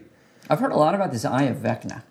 That's an artifact. We talked about it. That's what I remember last week. Oh, where have I heard Eye of Vecna before? 60. Your own show. 60? The Horn of Valhalla. Horn of Valhalla. This is a great... and it has... I'm sorry. Go ahead. It has asterisk next to it. Yes, it does. Double for bronze horn, triple for an iron horn. Well, how do we know if it's bronze or... Would you have to go to it? You have to go to this, yes. Let's go to it. I know nothing of the Horn of Valhalla, This is on page 147. but I've learned a lot about it. There's 4 varieties of it. Each summons a number of berserkers from Valhalla to fight for the character who summoned them by blowing the horn. Each variety of the horn can be blown once every 7 days. The horns all appear to be normal instruments until their command word is discovered. Oh, yeah, there's a...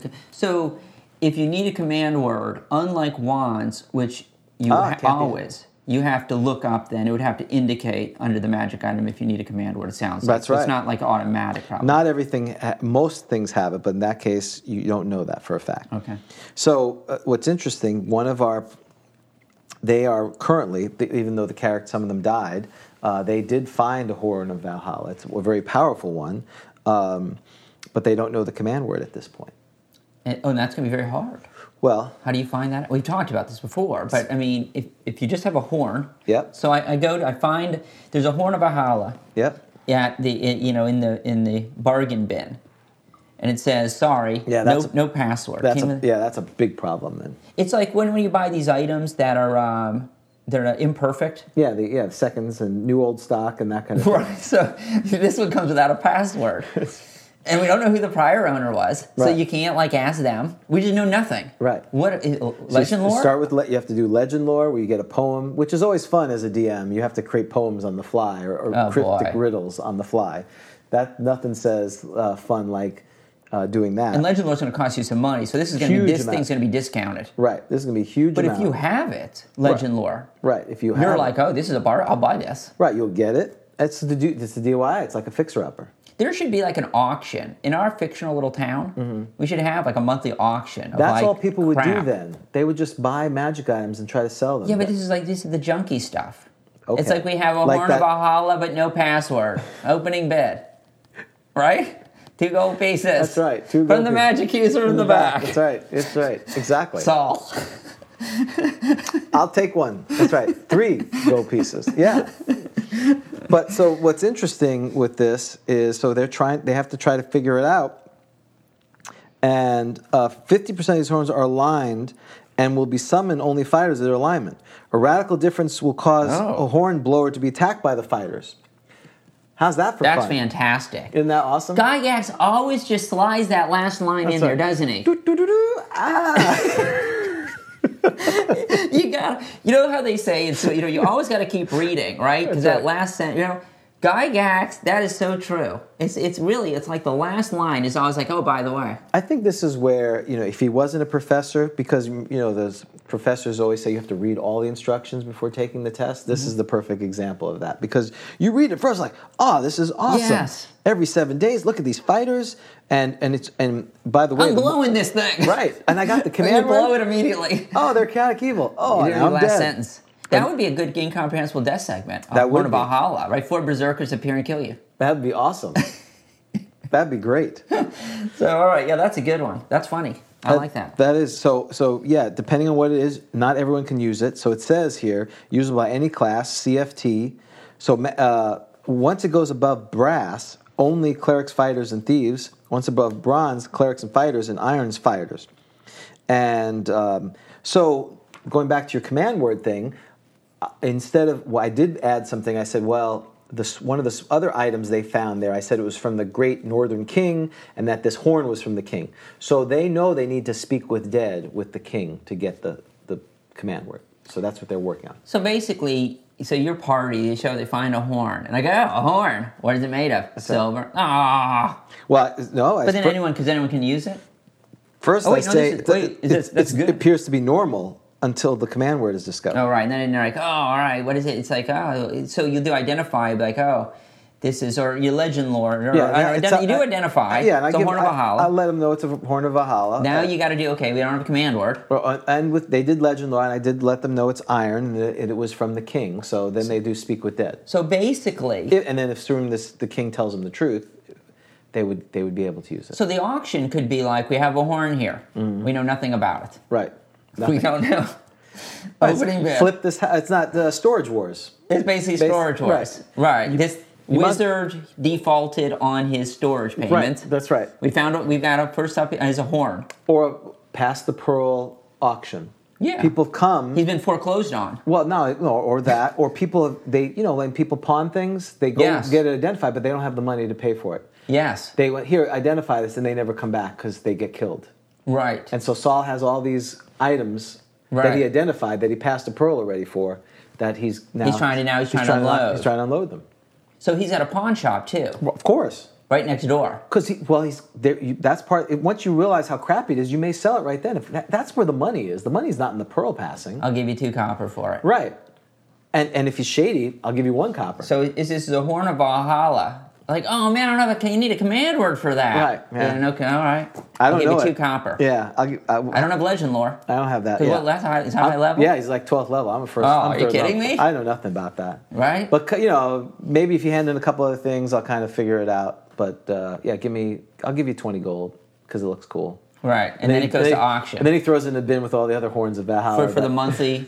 Or no, you're right. It's either the auction or he does both. He sells it at his. It's like Raiders of the Lost Ark, where they just have all these boxes of magic items that people have just tossed back. Yeah. Yeah, just like rows and rows in like cardboard boxes, like bankers' boxes. Yeah, they're just stuffed full of magic items. 2732. Exactly. Open up. Yep, throws it in. What's in here? And then they take them to auction, and it's they briefly describe what's in the box, and you auction it, and then you get it, and then you have to go figure it out. Right. That sounds like a great beginning of an adventure. The party shows up at Pass the Pearl. They're given money by a benefactor to auction for a box. They find a random thing, and they have to go figure out how to do it. Find the command word. Right. Or something like that. That sounds amazing. Find the command. You got a horn. That's a great adventure. Right. I'm writing it down. In search of the command Someone word. make that adventure. Right? You go to Saul's Pass the Pearl. And you get a box. If you make it, irrespective, and you just hand over to us the copyright, irrespective of its quality, we will publish it. And publish means just putting a PDF version of it online. Yeah, we will save as PDF.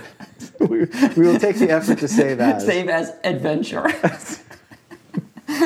We could do that for you. That'll be its title, Adventure. That's right. That would be awesome. All right. Okay. Let's see here. So yeah, that would be a great adventure. All right. So there's a whole bunch. We can't go through all of them. Put down in the comments if there's a specific magic item. I'd like to do a shout out. Yes, let's do a shout out. Though we need a better name for it. We need to think of a segment for it. Or maybe like our Horn of Valhalla segment. Well, Horn of Valhalla segment. It doesn't really shout out. What shouts out? Magic Mouth. Magic Mouth. Our Magic Mouth shout-out segment. Okay, magic shout-out mouth. Magic shout-out. We need to work on it. Yeah. How about the Magic Mouth shout-out? Magic mouth shout-out. Okay. Okay, the Magic Mouth would like to give a shout-out to Ron. Ron, yep. One of our listeners and viewers. And it's so fun to say listeners when it's actually true now. That's true. It's fun. Listeners. You mean you'll get to add the S? Plural. That's right. Yeah, that was embarrassing when Carlos caught me using the same material the next week. That's right. That was embarrassing. Now we can say listeners. I didn't think people would listen to multiple shows. Okay, so he drew up some new magic items, which, just a shout out to him, because I read through these, are very entertaining, right? Sword of Variable Damage, Sword of Light, Swords of the Races. My personal favorite, the Boomerang Dagger. That's right. +1. And it has the Australian tie into it that you can throw it and it comes back. Absolutely. Potion of Undead Mimicry. So I just wanted to give a shout out, because those were some very entertaining. And Ron, if you're out there, if you listen to this, if you want us to publish this on our site or put it on the link, please let us know, because we would do that. Yep. Saw of Mighty Cutting. I like the tracking ointment was good too. Leave magical markings. It's a cream-like substance that allows the user to leave magical markings, which are visible only to the user on any solid surface, even underwater. Because you know what? If you do that, then right, so you can leave a trail, right? So that means that you'll be able to get out, right? Meaning you'll be able to find your way out, basically. Yeah, and unlike what it says in the player's handbook, if you use a string and breadcrumbs, the monsters will take them and Oh, that's right. Or they won't. And, of course, this will happen. That's right. The troll will pick it up. I'm heading my way back now. Showing the classic 102 where the fighter's putting string out and the... Well, that's a matter of debate. Who's doing what? So I think there's been a lot of contention. Oh, it's like one of those pictures where they're going up and down at the same time. You can't tell which way the picture is going? Well, no, it's who lays... So in other words... the troll seems to have... Is the troll laying it out? I think the troll is laying it out. But what could happen, too, is what would be fun is... But you don't know that. The troll could have picked it up. So this fighter could have laid the string down, and the troll found it at the beginning and is now around the corner, and it's almost like fish. Can feel a little tugging. Oh, I got you. Knows it's coming. So the oil of ointment would, of course, prevent what's about to happen. Very useful. In this, and why is he venturing alone? Because he's a dead man. Well, do you notice that most of the monster pictures are attacking a single character, and murdering them. And murder, I love it. Right, like the Sturgis picture is a classic. Picture, right. And I just saw the giant wasp attacking poor guy. Don't adventure alone. Don't adventure alone. So. David, which, by the way, this is our Magic Mouth shout-out. This is going to be a new segment, so I don't know how loud I can make it. We want to thank David, our Thane of Australia, because he is our newest patron. Did you know that? I did not know that. No, you told me. You did tell me, actually. But I thought to make it sound for the show. So thank you again for David and our other patrons to help us out. We really appreciate it. We're just flabbergasted that folks would support the show. So thank you to him. I was able to get this new shirt with the money. That's right. No, we're hoping Ralph Lauren is going to support it. How's that going? I'm going to take a picture again and send it to... I Twitter them. Every time we have a show where we wear a Ralph Lauren shirt, I send it. When are they going to give us some money? Yeah. Or tell us to go off the air, because our sales in the United States, since we've been wearing these shirts... Oh, that's what that meant. I got it. I get it now, right? So pay us to stop wearing. Right. Because we're hurting the brand. We're killing you. We're killing them. They're going down. That's right. We're going to keep wearing this until you pay us. It's like blackmail, corporate blackmail. I love Ralph Lauren. I wear it all the time. That's right. You can't be this fashionable without Ralph. If you like this look, Ralph Lauren. If you want to be like James and Dan, wear Ralph Lauren. Hold on. We're waiting. Shall we ask for it in Bitcoin? Of course. That's right. Give us 10 Bitcoin and we will go away. So stop wearing. They're on Twitter. Please, for the love of God, stop wearing our shirts. That's it. Yes, we're transferring Bitcoin now. Incoming. Ralph Lauren's a patron now. They're going to pay us every month not to wear their things. Okay, what's our? We have more segments. We do have more segments. We need to get there, right? Because I wanted to take you through a Grim Tooth trap. Let's go through the trap. Oh, do you want to do that? Yeah, let's do that now. So But before we do, Saw David, who is our patron, Saw of Mighty Cutting. Where did that come from? I have no idea. Saw of mighty cutting? Yes, That's such a thing? Yes, it is. See, I don't like learning about these, though, because I want to just discover them. This notched adamantite blade is 12 feet long and over 1 foot wide. It requires 1800 greater strength to operate alone, or 2 persons, 17, to work in tandem. The blade will slice through a 2-foot thick hardwood tree in 1 turn, 4-foot tree in 3 turns, or 1-foot diameter tree in but 3 rounds. After 6 turns of cutting with the saw, any character or creature must rest for 6 turns. So, okay, I think it's good. Why do I need a saw of cutting? Apparently, and mighty cutting. It's not just cutting. Well, if I was a lumberjack, Right. So I would quit adventuring if I had the saw cutting. And the fact it's giant, you have to carry this thing around. What are you going to do with that?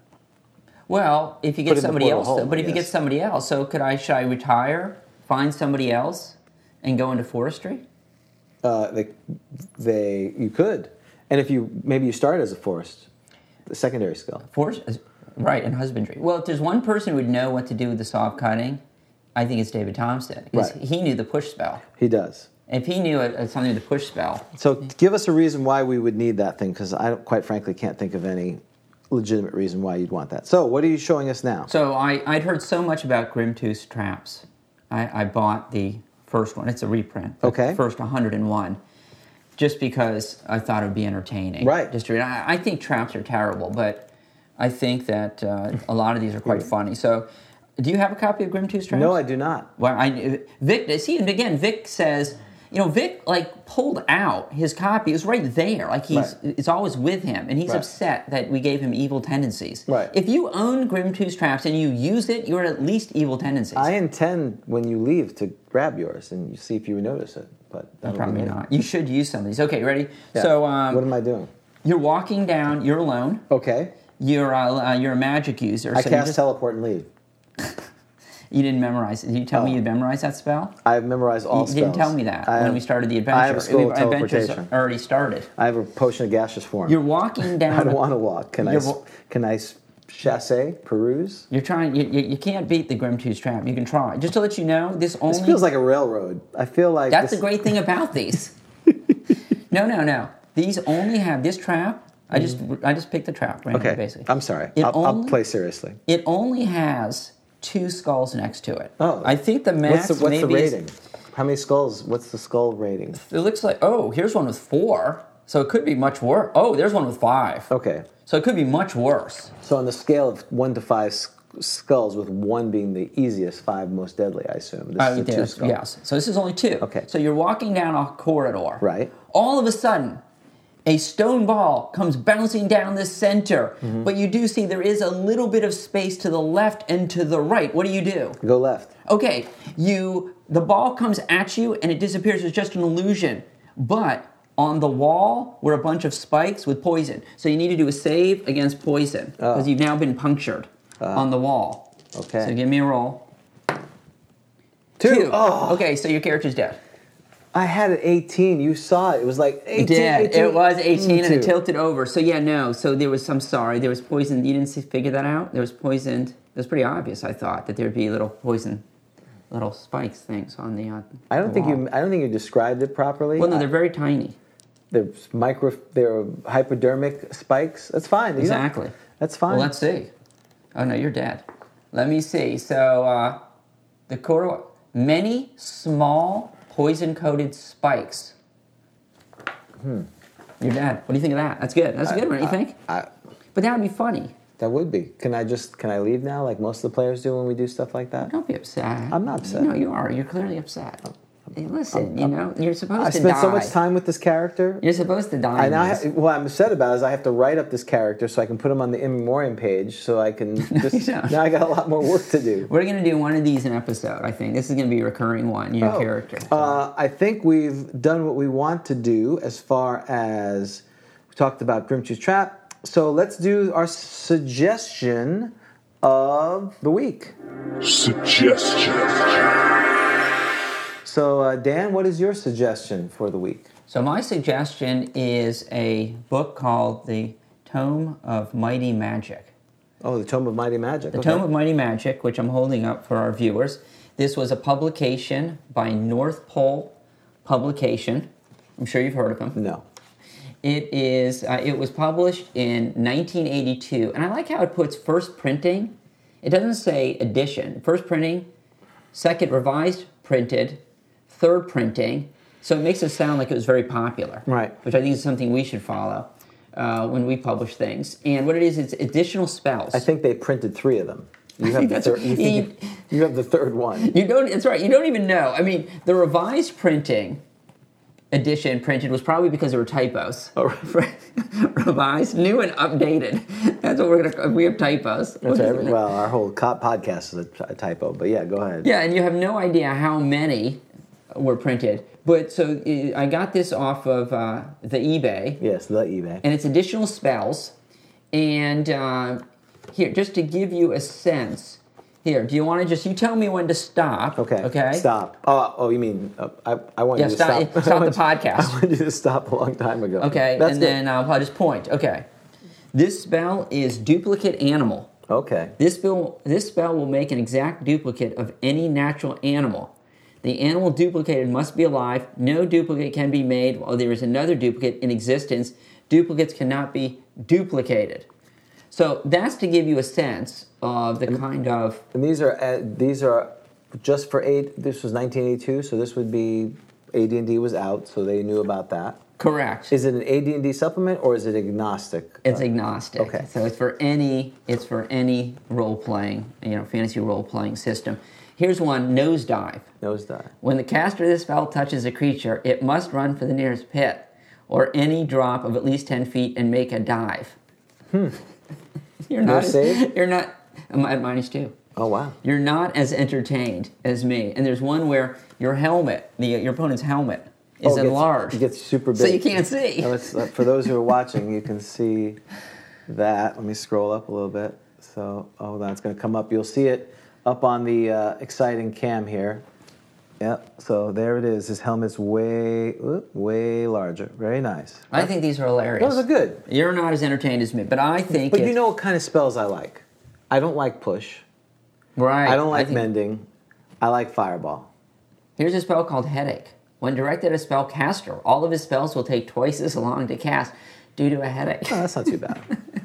I thought you were going to say if you listen to this podcast, you'll get a headache. And you'll think we're casting the headache spell, right? We are the headache spell. This one I found very interesting. No trespassing. When a spellcaster uses this informational spell, he'll be able to determine whether or not he is trespassing on private property. Wow.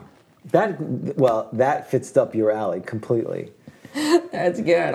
Is there any questions? What is that? The statute finder. Right. What statute am I violating? Ask a lawyer. Ask a lawyer. No, this is Map It. Map It allows Map It's good. Map It allows. It sounds like a game. It Map does. It allows a spellcaster to travel at normal speed through a dungeon without being forced to slow down to map. A map of the area the caster is walking through appears upon a specially prepared scroll in the caster's possession. That's really good. And look. Yes. Oh, and one more. I know our viewers are getting tired. Even Vic's long gone. Seasoning allows the spellcaster to alter the flavor of food. Thus, an old crispy fried troll's foot can be made to taste like a gourmet dinner.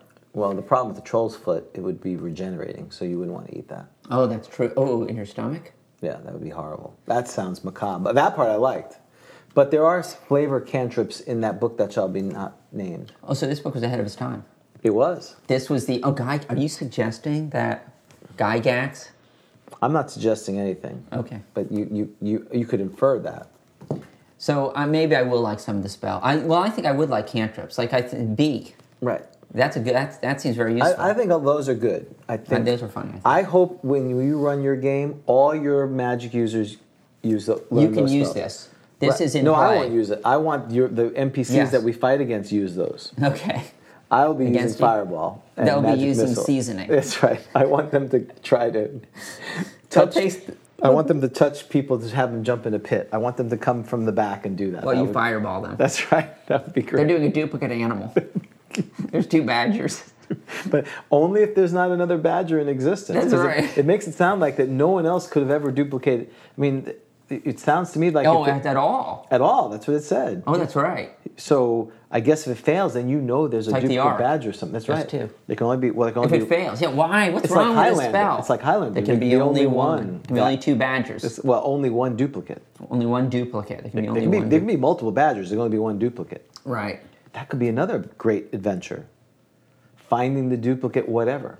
Why are you doing this? Why am I doing what? Finding the duplicate. Yeah, I maybe because why not?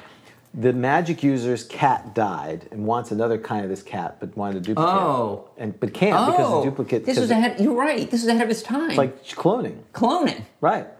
So Saul could cast it. I could see Saul using this spell. Right. Like to replace Pookie the cat. Right. The cat, his beloved cat's about to die. He tries to cast duplicate animals so he can have another exact thing. So this is the adventure now, yeah. And he can't because he's got someone else's copy of the cat already. And it's like the king. So he's got a lot of money. Right. So you have to go murder the duplicate cat. Right. Okay. See? It is good. That's my suggestion. Actually, I think that's a pretty good adventure. Let us know at info@grogtop if you think that's good. See? This thing is full. Duplicate cat. You know what's good for one-shots? That's what it's good for. Somebody else said that. I disagree with you. Okay. I think this should be part of the regular list. Okay. Homicidal Mania. That sounds good, doesn't it? That sounds like our people who listen to this podcast, they're like, please, they're becoming homicidal maniacs. Right. All right. Okay. So that's your suggestion. And it's a great suggestion. So my suggestion. No, it's good. I like it. Okay. That's flavorful. So the like the smell. Seasoning. So here I'm holding up the Advanced Dungeons and Dragons Dungeon Master's Adventure Log. So you've never used this? No. Wow. Okay. So my suggestion is that you should get this, and it's very useful. It's old school. Okay. I may have 2 of these. I may give you one. Well, I'm only going to get it if I fail my save. Okay. So should we find out? Yeah. No, a 19. I'm not getting it. You're not getting it. That's fine. Well, then I don't want it. Already, the cover is evocative. Why is the cover is evocative? Because you see the fighters, the players. There's more than one. Smart fighting a gnoll by itself. The dumb for the gnoll. Right. But look right above it, the lair. There's creatures above and below it. That's awesome. Wait, and this looks like Errol Otis to me. Does this look like? I believe so. Oh, is that his mark? I believe it is. Because I love the artwork. It's great. Oh yeah, look at that. What is that? That's not sure. That's not a gibbering mouth.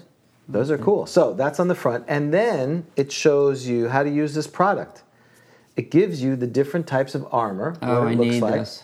No, you failed your save. You made your save. Oh, you make it when you don't want to. Can you, if you don't want to make a save, can you just like take me? I think you can automatically fail. Right, okay. I think you can. Because that's basically what you're doing when you're allowing someone to cast Cure Light Wounds on you. You could argue that you're basically allowing... Does it say save on the spell? Well, cause light wounds, you have to make a saving throw, but you could allow people... Some people like undead don't want Cure Light Wounds, so that would be the opposite. They could make a save or they do get... They could? Does it say save in there? They could make it has a to-hit roll then at that point. Oh. So it's still a roll. So it has all the charts, similar charts, experience points. None of these charts are new? No, they're from the DMG. Do you know that in the... You remember the Golden Odd player characters sheets? Yeah. In that little booklet, there was some actual information, I think, which was additional information, which was useful. Like how much sacks could contain. Oh, okay. Large sacks. The weight. Yeah. Okay. Right. So my point of that is that sometimes in these there can be additional information which is useful. Very good. So this is the adventure log. So you fill out the player's name, character's name, their items, their class and level. It keeps the marching order, the monsters that they've defeated, the light sources, the treasure they've gotten, unusual event. And so you would have a log you keep track of every week. Is this your writing or is this from somebody you bought? This is from my friend. This is your friend. Oh, in St. Pete? Yeah. That we're trying to return the DMG to, right? Yeah, so you can see who these are. Nader Darf? Oh, I get it. Narf Dater. That's Look right. at that. That's right, Narf Dater. Or is it Nader Darf? Nader. It's Nader Darf. Nader Darf. He was lawful good. Oh, he's like the opposite. He's the opposite. Paladin. He's not Darth Vader. He's Nader Darf. That's why he's backwards. That's good. See? That is good. They were. Yeah, I like that. See, so that's my cousin. Oh. Playing Scarface. Okay. Neutral evil. You allowed evil? Who's DMing this game? I wasn't peer at this point. Oh, you weren't? This is my friend's thing before I started playing. You have evil characters and you have a good character. They know. There's no paladin, so it doesn't matter. I know, but they're evil. So these are my friends. Isn't there remember a person? Kenny? This Kenny? Yeah, we're trying to return the book to him. He was usually the Who's DM. that? Why is he playing? I don't know who the DM was. It wasn't me. No, but there's going to be a personality conflict, That's true. isn't there? There's me. Oh, there you are. That's right. I'm a first level cleric. You don't have a character. What's your character name? Oh, I was a cleric illusionist gnome. Look What? at that. Look at that. That's not possible. What is that? How can you be a cleric illusionist? The book that shall not be renamed nameless. You were a gnome? I've, You've been exposed. You are terrible. I was first level. That doesn't count. Oh my gosh, you were a gnome. Oh, and not just a gnome, a female gnome. Wow. And confusion one time. I must have been like a Snivelin if I could. This do is like confusion. finding, where they uncover evidence on a politician. Right. We've uncovered this See, information. these are the people I play with in Florida. Ray and Chris. And Why are Kenny. these guys not playing? Why are they I don't know. coming to the convention? I need to reach out to them. Absolutely. So this is what you can do. So you have all these adventures. Mm-hmm. So I was an 8th level ranger at some point. Etruscan. Oh, that's interesting. Maybe Vic got mad because he called him evil. I think he got set. So here you go. Oh, the weapons. Right. So at the Very end. useful. Yeah, this is my crappy handwriting. So you can see Chris Sutton and Kenny. So we both share this. So here are the weapons, and it shows you what a glaive, a guillarm is, Oh, okay, very nice. and some of them have the pole arms as well. But here, the vogues, the spedum. Here's your spedum, the infamous spedum. That's how it works. Is that the one that disarms? Disarms, if yes. you hit on Right. AC8? So it looks like what it does is you stab it and spin it around, and it gets caught on these things, and that's why the thing is disabled. Okay. Disarmed. Here's your hammers. There you go. That's what it's trying to show you. Chance again, very nice. Becoming lost, and then it shows you how to just in case you couldn't figure it out on your own, they give you. How to write the name. And what's interesting is look at the people who are playing. Oh, wow. Gene Wells, Lauren Schick, Tom Moldvay, Rebecca Moldvay, Joan Moldvay, Steve Marsh, Jeff Leeson. I don't know all these people, but these are obviously Dave Cook. These are obviously Helen Cook, Kevin Hendricks. These are obviously TSR people. Yeah. Very interesting. So I'm sorry you failed your save because this would have been. I'll have to spend a lot of money on eBay on it now. Well, if you're nice, I may have another. Can I get copy. another roll? You can. You've been exposed again. 13, I didn't make it. Yeah, you're I'm probably a first level fighter. fighter. Yeah, very good, very good. Okay, I think this is a good time to wrap up here because. So again, I'll show this again, the Dungeon Masters Adventure Log. So. Again, we want to thank our patrons. We want to, if you please link and subscribe. I'd love to say we're not obsessed with this, but it's fun to know that people are enjoying this. If you have any comments, info at GrogCon or Twitter at GrogTalk. I do check it frequently and try to contribute. There's a great conversation about AD&D and Surprise right now, which I have to catch up with, where we are. The next big event for us is July 27th, right? Gary Gygax Day. Absolutely. We're paying homage to our founder of it's his birthday, which was decreed as Gary Gygax Day, and that's July 27th. Correct. What do you want to talk? Do you want to talk a little bit about what we're planning for that? Yeah, absolutely. So we are going to be holding a tournament here in Orlando. And so if you are in the Central Florida area, we encourage you to please sign up. You can sign up for the tournament at our meetup site, which we're the Central Florida AD&D First Edition Grognards Guild. You can RSVP there. So please show up. James is drafting an adventure for the tournament, That's right. which I'll be reviewing. And we did it last year. Yep. And it was a lot of fun. So for those people who did not have the opportunity to go through a tournament back in the day, Yep. like a lot of us didn't, I didn't, this is your opportunity to do so and win some swag maybe, I don't know. Well, we're going to have swag, absolutely. There'll be at least 2 tables, and what's unique about this adventure that Dan and I are working on is that these tables are in competition with each other, and what one table does will affect the other table. Right. So we're working on that, and if you're in the Orlando area, it'll be at Sci-Fi City, which is off of State Road 50 and 436 area. And Sci-Fi City, for those of you who are local, you probably know this, but Sci-Fi City was once Enterprise 1701, the shop, which was that was your original place, right? Yeah, that was, for so many of us, we bought our stuff right at Walden Books and, right? And B. Dalton's or whatever B. Dalton's or maybe even a toy store. Yeah. But Enterprise 1701 was a gaming shop. And I guess, when gaming shops started to arise in the 70s and the 80s, Enterprise 1701 was Orlando's gaming shop. And it started out very small. And what was great about it is its street address, its number was actually 1701.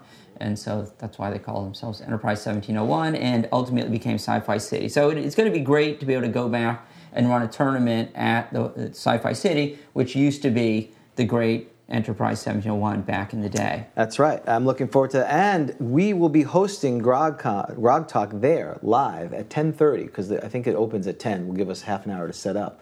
We'll be broadcasting live this shenanigans there at 10:30, doing our abbreviated show for about an hour, and then we'll be running the tournament. So it should be a great day. So if you want to show up and heckle, that's right. Yes, if you want to throw things at us. You stink. It's even worse in person. At least I can distract myself with other things. So we're trying to game over here. That's right. You guys be quiet. I'm sure there's going to be people. Yeah, there are people playing, so that's going to be interesting. What happens with that? It's going to be a little odd, isn't it? Because we're going to be sitting there. We think we're going to be sort of at the entrance as people are walking in, and here are two guys. Right. Just basically sitting there at a table talking. Our theme, what we're trying to do is do like ESPN Game Day. That's what we're trying to get at. So a little spoiler, we're trying to do that. I need to find a head of like a Minotaur or something so you can pick. Who's going to win? Are the Minotaurs going to win or the players going to win? Well, what we can do is as the players, once we know who the players are, we can comment on them. We can be like, well, John plays a mean illusionist, but is this adventure really suitable for an illusionist? That's right. A lot of unintelligent creatures. Does that play to his strengths, or is it's all about matchups in this. Right. Absolutely. So I think that's going to be a great segment, or it's going to be horrible, and you're going to be bored to death. But with that said, I'm looking forward to a great event in a few weeks, but until then... we have to roll see how this episode was. I'm sorry. Well, considering the fact that we had 2 viewers and we lost one... That's not true. Who was going to have his... We have 6 viewers. Rick Dorso has left. He even checked out, even when he was supposed to appear on the episode. So bad. That's right. He didn't even want to hang around for his own segment. It's -1. Is it -1? Yeah, we're going to do -1. All right. 9. An 8. We got an 8 still, which is not as good as not as good as last week. Not as good as Baron Lysing's. Right. But pretty good. I feel we pulled it off at the end. That roll doesn't seem right. You want to average it with another one? No, the dice don't lie. Okay. But it just didn't feel like an 8. I felt like figured a 3.